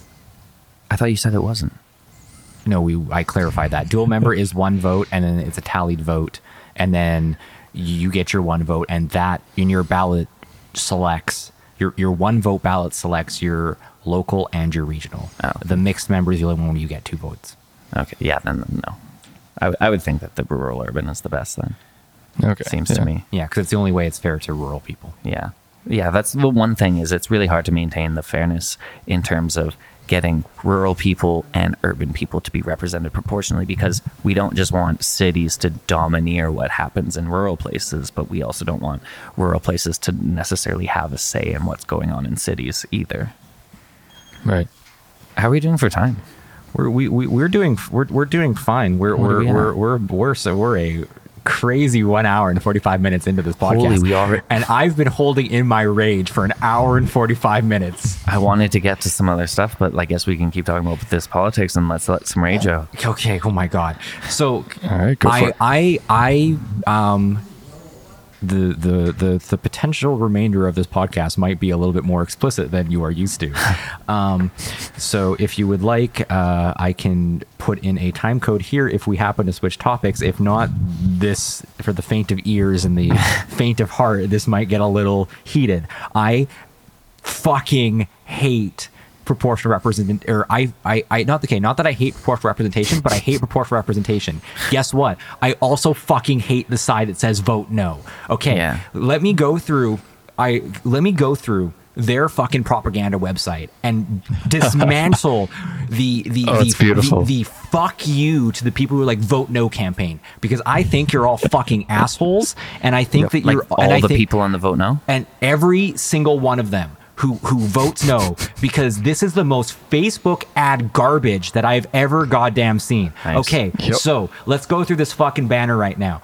With proportional representations, MLAs are awarded and not voted in. Fuck you. We just had an hour and 45-minute discussion that says they are goddamn voted in, because I literally on my fucking ballot have their name and I can put an X beside who I believe. It's not like, so originally I saw a Facebook ad, and I've seen a lot of people on Facebook go with this garbage, and they said, well, hey, so so I was kind of on their side to vote no, because how I originally thought it was hey, you're in a situation whereby we're just going to take all the votes, majority vote, and you're going to go into a box. And we're kind of talking about dual member. You're going to take your ballot and you're going to go into this box, and then that 40%, like say 40% goes to the Liberals, like you're so what I thought they were saying is you're voting for a party, not the individual. And so when the counting comes out, say the Liberals won 40%, whoever's the Liberal leader, they get to choose their MLAs per district. That is not the ballot currently. That's not how the voting system currently reads. So firstly, you're a piece of garbage. Okay, let's go on to the next one. I'm going to scroll down because for some reason your website's broken, and stop actually cycling through your fucking garbage ads. Get the facts. So, here's another thing. Proportional representation causes confusion. Okay, you're an asshole and you're an idiot. Can I just say something? Yeah, Does that not completely infantilize the entire voting public? Is that not like the most ignorant thing to say? Like, oh no, it's too confusing for you guys. You can't understand it, so we're not going to let you. It's a toy you guys aren't allowed to play with. You wouldn't get it. It's total high school mentality, and I'm saying that as a high school teacher, whereby a lot of people think that these kids or these other people are just stupid. Humans, regardless of your education system, are quite intellectual. You just society puts them into a box of being like, you're not smart enough to handle calculus, you're not smart enough to handle science 10, and people end up internalizing that and then be like, I guess I'm not. So okay, get the facts. Wait, is this the one that talks about the really complicated algorithms? The really fucking complicated algorithm. Yes, this is the one that talks about that. Because like I might have actually like contributed that to a little bit, because you did, and I was ready to just like trounce on you. I just so didn't hard. want to get into it because like who wants to hear about how ties are broken in a podcast, because like the entertainment value is not really there, but like they aren't that tough. It's like, oh, if there's a tie, it goes to the winner. Yeah, so it's like the algorithm itself isn't confusing, and I'm actually turning down my mic because I'm talking so damn loud. But it's not. It makes sense. Mm-hmm. Okay, but I'll put an asterisk here, and I will go back to this later. But as of right now, I'm just going to say it makes sense. It's not confusing.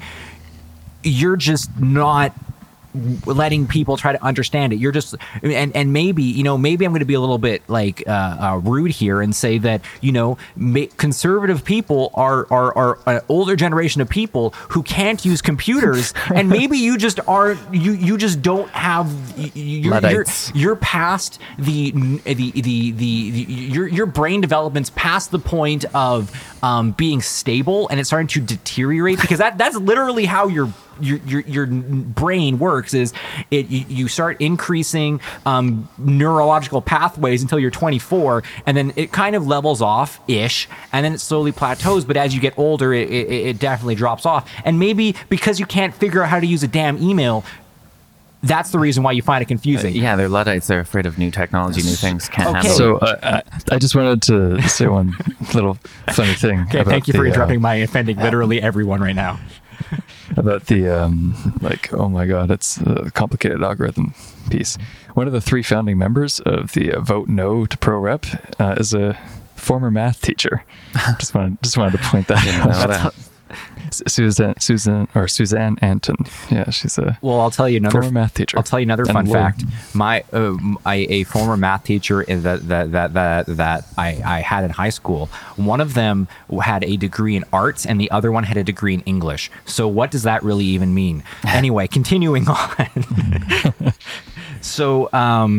And also another one technically also has to read the textbook before they give the lesson on what they're teaching. But anyway, continuing on before I literally offend more people, which I'm going to continue to offend more people with my next statement. Here we go. Is the next thing on this stupid garbage website is proportional representation is an illusion. Okay. Firstly, I never saw this one. What an illusion. And there's 2 kind of points of this. One, they have in big bold letters, there's going to be a rise in backroom deals. Guess what? We've already tackled that topic. There's already backroom deals, regardless of if you have all the power or not. Yeah. If you vote conservative, you still have people who are making decisions based on a pro-business mentality. Or liberal, for that matter. Or liberal. It doesn't really matter whether or not. Yeah. Our politicians have to do deals. That's the nature of the game. And you know what? I still, as we said before, I still think it's a better situation when you have a 2 parties who are having to discuss and compromise with each other. Guess what? You're going to have a balanced progression going forward. But then the other thing is, you know what? They don't even actually indicate why they're saying the word illusion here. But they don't have any premises. They're just saying back room. Like this entire freaking column isn't even to do with an illusion. So maybe they're taking like the neuroscientific stance at it that the thing, like our perceptions are all like an illusion, and what we see in reality isn't necessarily empirical objective reality. They're actually making a really deep philosophical argument. This is a really they can't understand but they can't tackle the math part of it, but they can make this very deep philosophical argument. But they do end up having in the next point in very small letters, they say that proportional representation MLAs will get chosen by a list of party insiders, not by you, the voters. What the hell are you talking about? Okay, that is actually something. I can speak on that, because if you're going to vote, so you have the option to vote for a party in these proportional representation things. What happens is the party will release a file, and they'll say, okay, these are our most preferred candidates. So at the top of the Liberals will be like, all right, Justin Trudeau, we want him in. He's our number 1 candidate. So when you vote for the Liberals, you're in turn voting for their number 1 candidate, Justin Trudeau.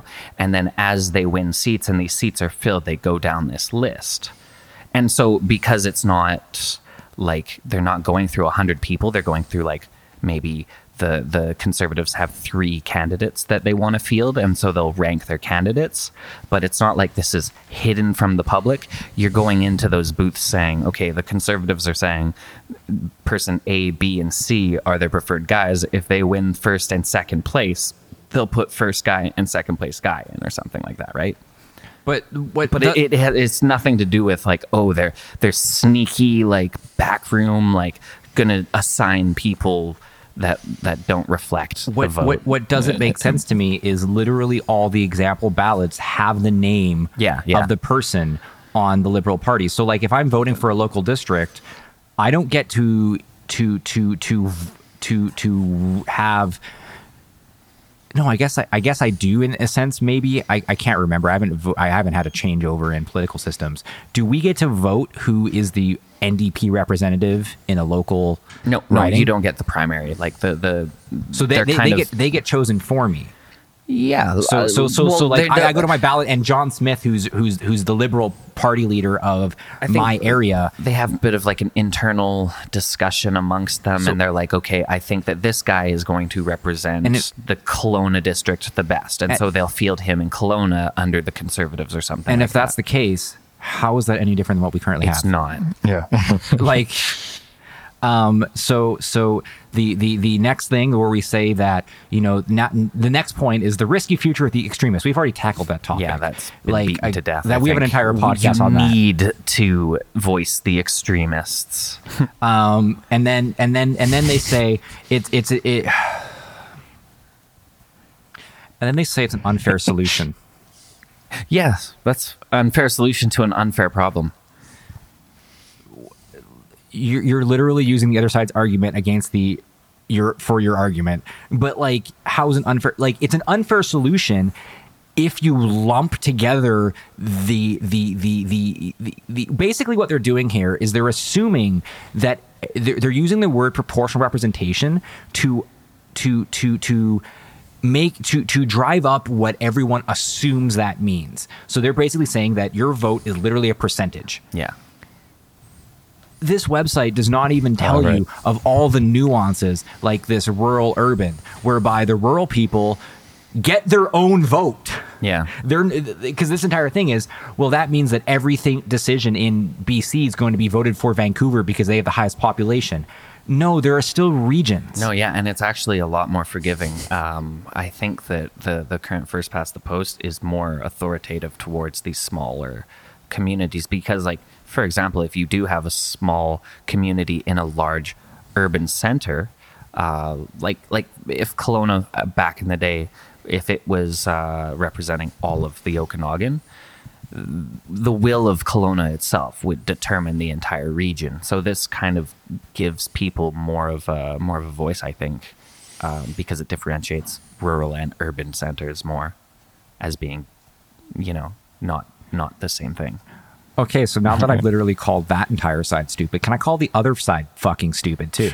Because the other side is also absolute garbage. Why? And What are they saying? and I'll tell you why the other side's absolute garbage. And this kind of goes to this vote is one.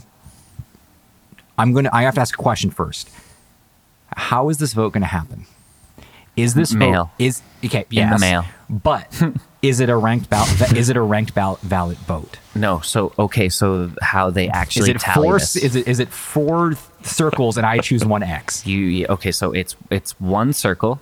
You choose yes or 2 circles. Binary choice to start off. Do you want to change things? If you say no, then Okay. they don't go to the next question. That alleviates if my you say, anger a little bit. If you say yes, proceed to the next question. Then they say, okay, tell us which you would prefer out of these 3 systems: MMP, mixed member, dual member, or But it's not dual- ranked at all. Dual urban. It's you choose one. I'm pretty sure it's just choose one. You get one. It's fucking stupid because That's what you're essentially doing is you're gonna if you're making a political decision, you want as much data as you possibly can.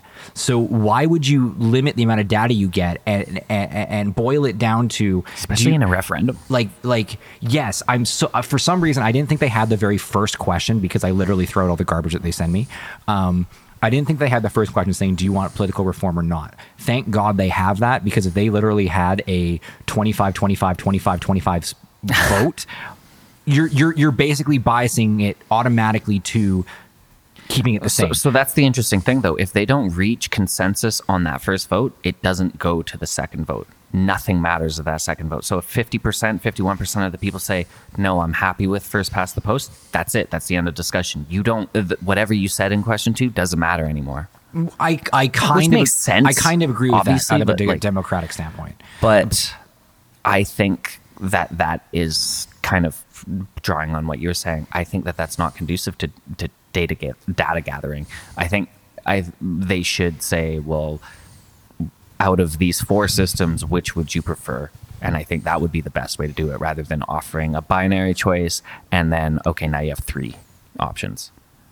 Right? Yeah, but I mean, like, I think the data breakdown would be roughly the same regardless if you did a ranked vote from the first. Do you think 4. it would be? I think it would be. But you know what? Maybe, Because what if the first past the post is the second place, and the dual the urban whatever duality is the first place. So what if that's the case? Right? I can't see that happen, because if you're going to vote, if you have a 4-person vote, and you believe, and a majority of people believe in urban vote, you there's no scenario whereby they wouldn't have, a majority of people wouldn't have checked the first box. I don't think that because immediately, regardless of your situation, you're either going to be your 1 is going to automatically stay at the current system, or your 1's going to be one of the other 3. But if you rank it, like if you use a rank ballot, wouldn't you get some funny, like you possibly could get some funny happenings, like where the second place, like if like I was saying with the Greens, everyone votes for the second place, or them in this. No, I'm okay with the rank ballot. Okay. Or I'm okay with the current. I'm okay with that binary initial choice, because I don't think that would change it. I mathematically, I just can't see how that would change, because it's either going to be 1 for current or 1 for change. I could see it being interesting though, because you would be able to actually see in relation to the I guess that kind of renders it moot. Yeah, no, my point's pointless. But I think it's stupid garbage, considering that your entire point is, like most of your systems, you have a ranked ballot. So why wouldn't you have a ranked choice between the 3 systems? Mm-hmm. Because I would definitely want to, because that's interesting data. Is everyone going to put dual member as 4, and everyone going to put the other one at mixed urban as number 1? That is a very interesting set of data, because mixed urban has not been used in a political platform anywhere. No, I don't think the dual member and the rural urban duality haven't. Mixed member has at least worked in like Germany. But this urban thing hasn't been anywhere, and that's interesting data for people who are political scientists. Like, you're pretty much saying you don't get that data. But the stupid piece of garbage is, and I'll go to back to Gunners, is the government would not want to parse through literally everyone's ballot to get this data, but because you're gonna have 5 million, it's gonna take you like four years. But really the extra piece of data that they're missing is why did you choose the option that you did in number 1? And the reason why that piece of information is super important, and it should be there regardless of how much of a pain in the ass that it would be to parse that information, is me, and I'm a very good example. I would never vote for political representation as how they pitched it. And the reason, but in a different scenario, I would perfectly say, yes, I want mixed urban. And we're assuming my anarchy, and I will say there's going to be a chance that my anarchist, I'll walk up to the ballot box and my anarchist will come out and I'll just click in mixed urban. Why the hell not? But the from a rational standpoint, you need the why in there, because I am not voting no to the vote because I believe that it shouldn't change. That is not my point. My point is that you, as politicians and as government people, you are so garbage. You are garbage at absolutely pitching ideas, and you are garbage at making people have the political information that they actually need. You are absolutely garbage at thinking the fucking plan out before you make this vote. For example, if you're thinking it from a business standpoint, there is this, like, say I'm Donald Trump. Let's just go with that because I'm already pissed. Here we go. Your idea, or I'm in Dragon's Den. That's probably a more politically correct way to say this. I'm a Dragon's Den person. You're pitching me that we should change this vote. How they currently have their website and how they currently have given the information out, I would never accept your offer. I would never make this deal with you. Why would I never make this deal with you? Because your deal is not even fully thought out. It's a hypothetical deal. So I'm voting based off an ideology or off a theory, but my faith is that your idea of the idea is the same as my idea of the idea. For example, on the government on electionbc.ca, let's just end up going in there and they say that, okay, if you do this type of voting, the seats will change from currently the 87 seats you have in BC to between 87 to about 99. You haven't even made I think you haven't made the decision. You haven't even thought the plan out yet. Yeah, that's really important because they haven't, I think I said this. They don't really disclose how they make these differentiations between what is urban and what is rural, and they don't make that very clear. And so there's a lot of how do you define rural? Because there's a lot of very small cities in the middle of large expanses of complete wilderness. Or change it the other way. If you're a medical student in BC, Kelowna's rural. Yeah, no, exactly. 100%. So that's why I'm thinking that is the biggest issue with what they're proposing, is that their definitions are kind of sketchy. What is a rural community? Is that less than 10,000 people? If you make that half of the province, then 10,000 people is really easy to find. So does that make it urban now? Where's the threshold? How is it constrained? So if I was these vote no people, I wouldn't say the algorithm's confusing. I would say they haven't given you half the information of what you're voting on. They haven't told you what the regions are. Maybe after I vote yes and say I want to do this, maybe their regions are some weird gerrymandering fucking bullshit that I'm like, why the hell am I paired with freaking Beaver Creek? Yeah, that makes no sense. Yeah, but I think that's on some level almost a paranoid response, because what we have right now, well, how did they define those? No, it seems like it's an arbitrary decision in the first place, because we have these existing districts. I couldn't tell you how they were derived, and I don't think that they're fairly derived. So our current system sucks at deriving these things. So I think that kind of stands either way. We can't properly figure out who's going to be represented properly by what area, what land, I think. Yes. So part of my very, very strong stance on it is mine is a very business mentality standpoint, whereby in any other situation, this deal would not happen. Yeah. I would not be comfortable voting for this. And the fact that you're making a vote that is kind of so gray on what the actual outcome is either one, very stupid on your part, because say you're the NDP, this is going to benefit you. Why would you make it so gray area? Mm-hmm. Or two, say if your right wing people were in power, maybe they're making it gray because they don't want it to go through. The fact that you're pitching this idea and it's gray area. So can I just say, I think that is why, because right now our current system is a coalition government between the NDPs and Green Party. Thank you, Tyler. And I think that works very, very advantageously right now, that we're asking this question right now, because the NDP and Greens, they have the potential to come up with a very good scenario.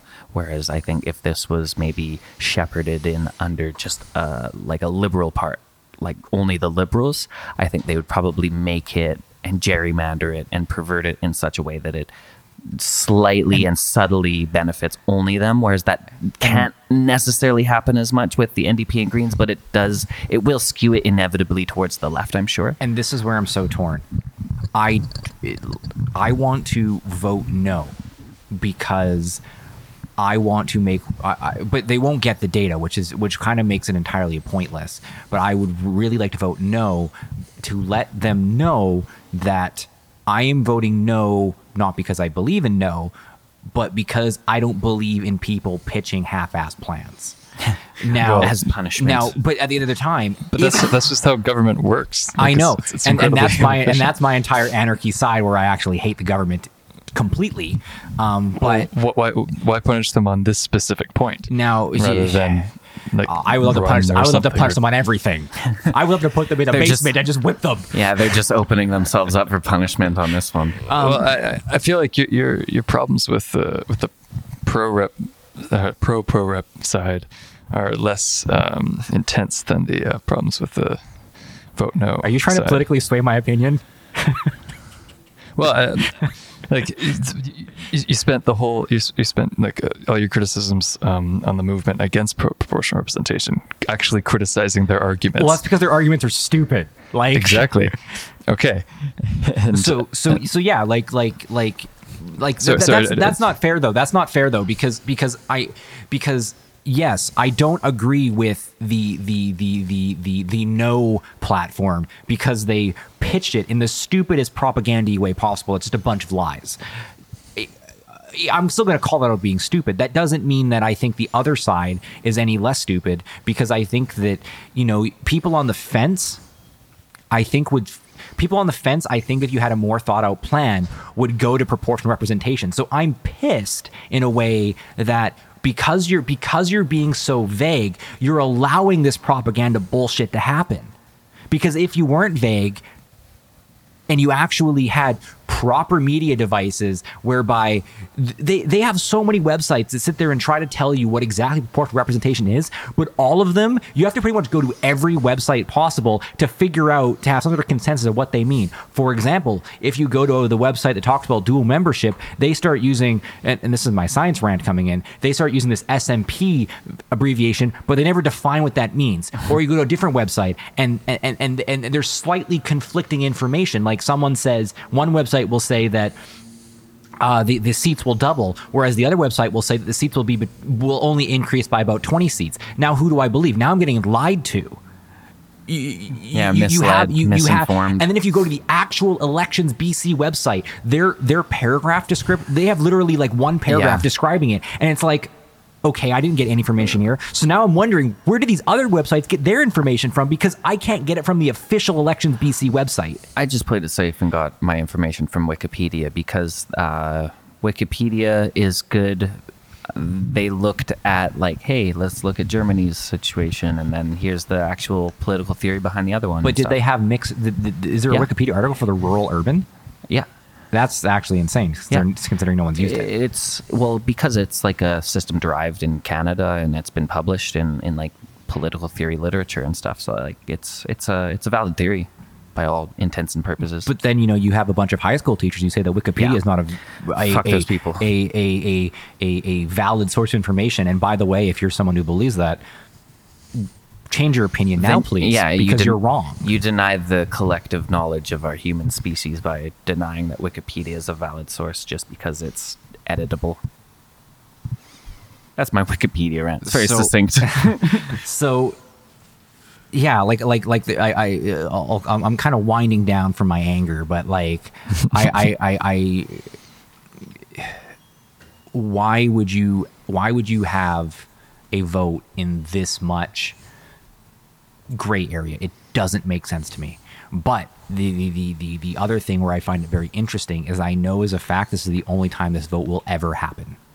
If I don't support it as is, it will never happen again. Mm-hmm. And yes, as Gunnar said, because it is the Green NDP, if I do vote and it does pass, it will probably be arguably the in my in my opinion, it would probably have the best outcome that it could have had in the first place. Maybe there's some sort of bias towards one party or another, but you know what? It's going to be way better than if the Liberals did it.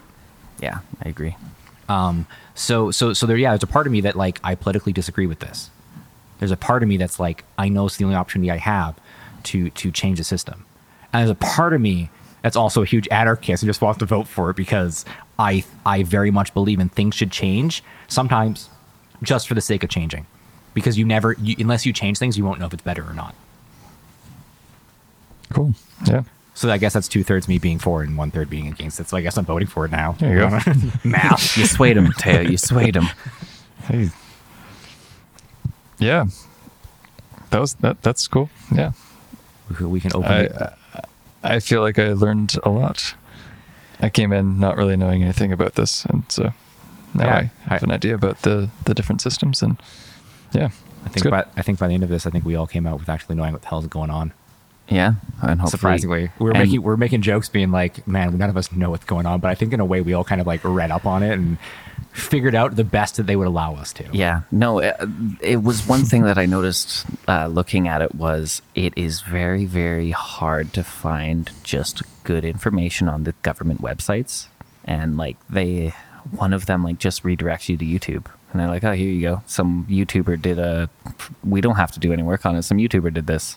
Go look at them." Like, yeah, pay some money for someone to actually make you an animation. And you get my tax money. I want people to be informed when they make these decisions. And when this decision carries with it so much gravity, like, I think this is a really important question to be asking, and I think it's a very interesting experiment that we stand to run in BC, and what actually happens when you give people a voice that is proportional to the votes, right? Like, does anyone know when this vote's happening? October 22nd to November something. It's a mail-in vote. I think. Is it November 30th? I believe so. Something like that. But it's mail-in vote. You should get it in the mail. If you don't, then email people. I don't know. Go to the website. Go to the city hall. Yell at people. But yeah, you have quite a while to mail in your decision. And if anyone in the future would like to have a political government rant on your opinions on the government, I would love to have that, because I'll get fired up again. Yeah. Oh, so much rage in my body. Because yeah, the one thing that you guys might have got from like at least my political opinions on things is they're very different from what you usually would hear. I don't think people usually talk to someone who I don't identify as an anarchist, but I know that when I say things out loud, they make no sense. Yeah. Why would someone vote number 1 green and then number 2 conservative? That makes literally no sense to almost anyone. Well, okay. I mean, it sounds like you care about the environment and you have more conservative leanings. Like that makes like sense. if you think about it, it makes sense, Teo. Yeah, I think. Yeah. I mean, how do you feel about libertarianism? Is there a difference between libertarianism and anarchism in your mind? Mm-hmm. Here's the other fun thing is people throw these like government ideologies or like opinions on how society should be run. They throw these big words at me. I don't understand what any of them means. Like post-Marxisms, I don't know what that means, guys. I might be someone who has or is going for a really high-end degree. I'm not very good with vocabulary. So what is libertarianism? I don't know. Libertarianism, I think, is just the government doesn't get involved with you. Everyone's just kind of free to do what they want. It's the most furthest you can get on the liberty spectrum, where it's just as small a government as you can possibly maintain, as little interjection in human beings' lives. You're allowed to do whatever you want as long as it's not like harming other people. And maybe there is a possibility there, and the reason I say there's a possibility is because you added the idea of that government should be as small as it should be. What does that mean? Because I do believe there should be a government there, but I don't infrastructure, roads, private hospitals, national protection. Or national defense, because a lot of my issue with it is it's so hard, because I think that you need a governing body. I think that you need someone to you need someone to vote on the law of some sort of land, and it needs to be a large set of land. Otherwise, you run into that one topic we had where we had, what if every block has a different set of laws? Yeah. You can't have that. So you need some sort of government body to have some sort of fair-ish consensus of what should be appropriate or inappropriate behavior in a society. However, at the same time, you need that body to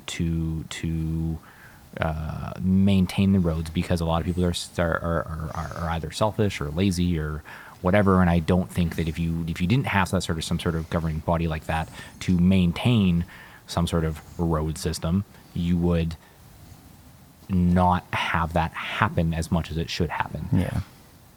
The really confusing nuance here with that is there is no reason why as much money needs to be wasted as it currently does. Like, for someone in Cologne to decide which roads need to be fixed, you need like one person to make that call. Drive around in a car. And maybe, so you have your one person to make that call and make the pitch to a panel of 20 people or whatever, and then fix the road. Vote for it, fix the road. The fact that you need so much, and it's well you have to documented, like write a permit to like get onto the city council, and then you have to get clearance to even have a vote. And yeah, it's probably insane. All the make work stuff they do is there's a lot of it, and you can throw any fact at me that you want. There's definitely, as systems get too large, they become inefficient. Yeah. So maybe we don't necessarily, maybe the country shouldn't be as big as they are. Like, why the hell is Canada so big? Like, Europe is a lot smaller. You can drive across 3 countries in like 2 hours. Even they're like too big though. But like population wise, that is so many people to have to, and the ethnic diversity that's there. Like, I honestly really don't think borders make much sense in countries. Unfortunately, I kind of have to leave in about 2 minutes. Okay. I just realized that I'm recording a really large file, and I'm about to run out of disk space. Okay. So that is the government putting their hammer down on our opinion and judging it. But we might return. We might return to that topic anyway. That'd be it. That cool. Honestly would be another 2-hour discussion. Yeah, I think so. So yeah, I might lean there. I might not. But I won't even ask Teo to plug anything. Teo's plugging the fact that he needs a new computer. So you go to our Patreon at patreon.com/independentmonkeys so we can afford him a computer to actually record this podcast at a decent length. And so you can get all the entertainment needs that you need. And remember that everything is not fact checked at all. Mind you, this episode was pretty fact checked. More fact checked than normal. Whereby I think that our opinions and our interpretations of what we threw out there were actually quite fact checked. Please go vote on whatever dates we said, October 22nd and beyond. Yeah, please have your say. If you don't vote, you know what? I don't want to shake your hand. But if you do vote, I'll shake your hand regardless of what you vote for, because you should exercise your right to vote. And having said that, if you can, we have a Patreon at patreon.com/independentmonkeys. And if you want, whenever iTunes approves our podcast, you can review us at iTunes, so then we can be more into the world. And having said that, this is episode 007, a discussion on politics, that hot topic, and we are out. All right. Potato chips, how my mouth does with potato chips. Oh, drip, drip, drip, crunch, crunch. I don't want no lunch, all I want is potato chips. Potato chips, how my mouth does with potato chips. Oh, drip, drip, drip, crunch, crunch. I don't want no lunch, all I want is potato chips.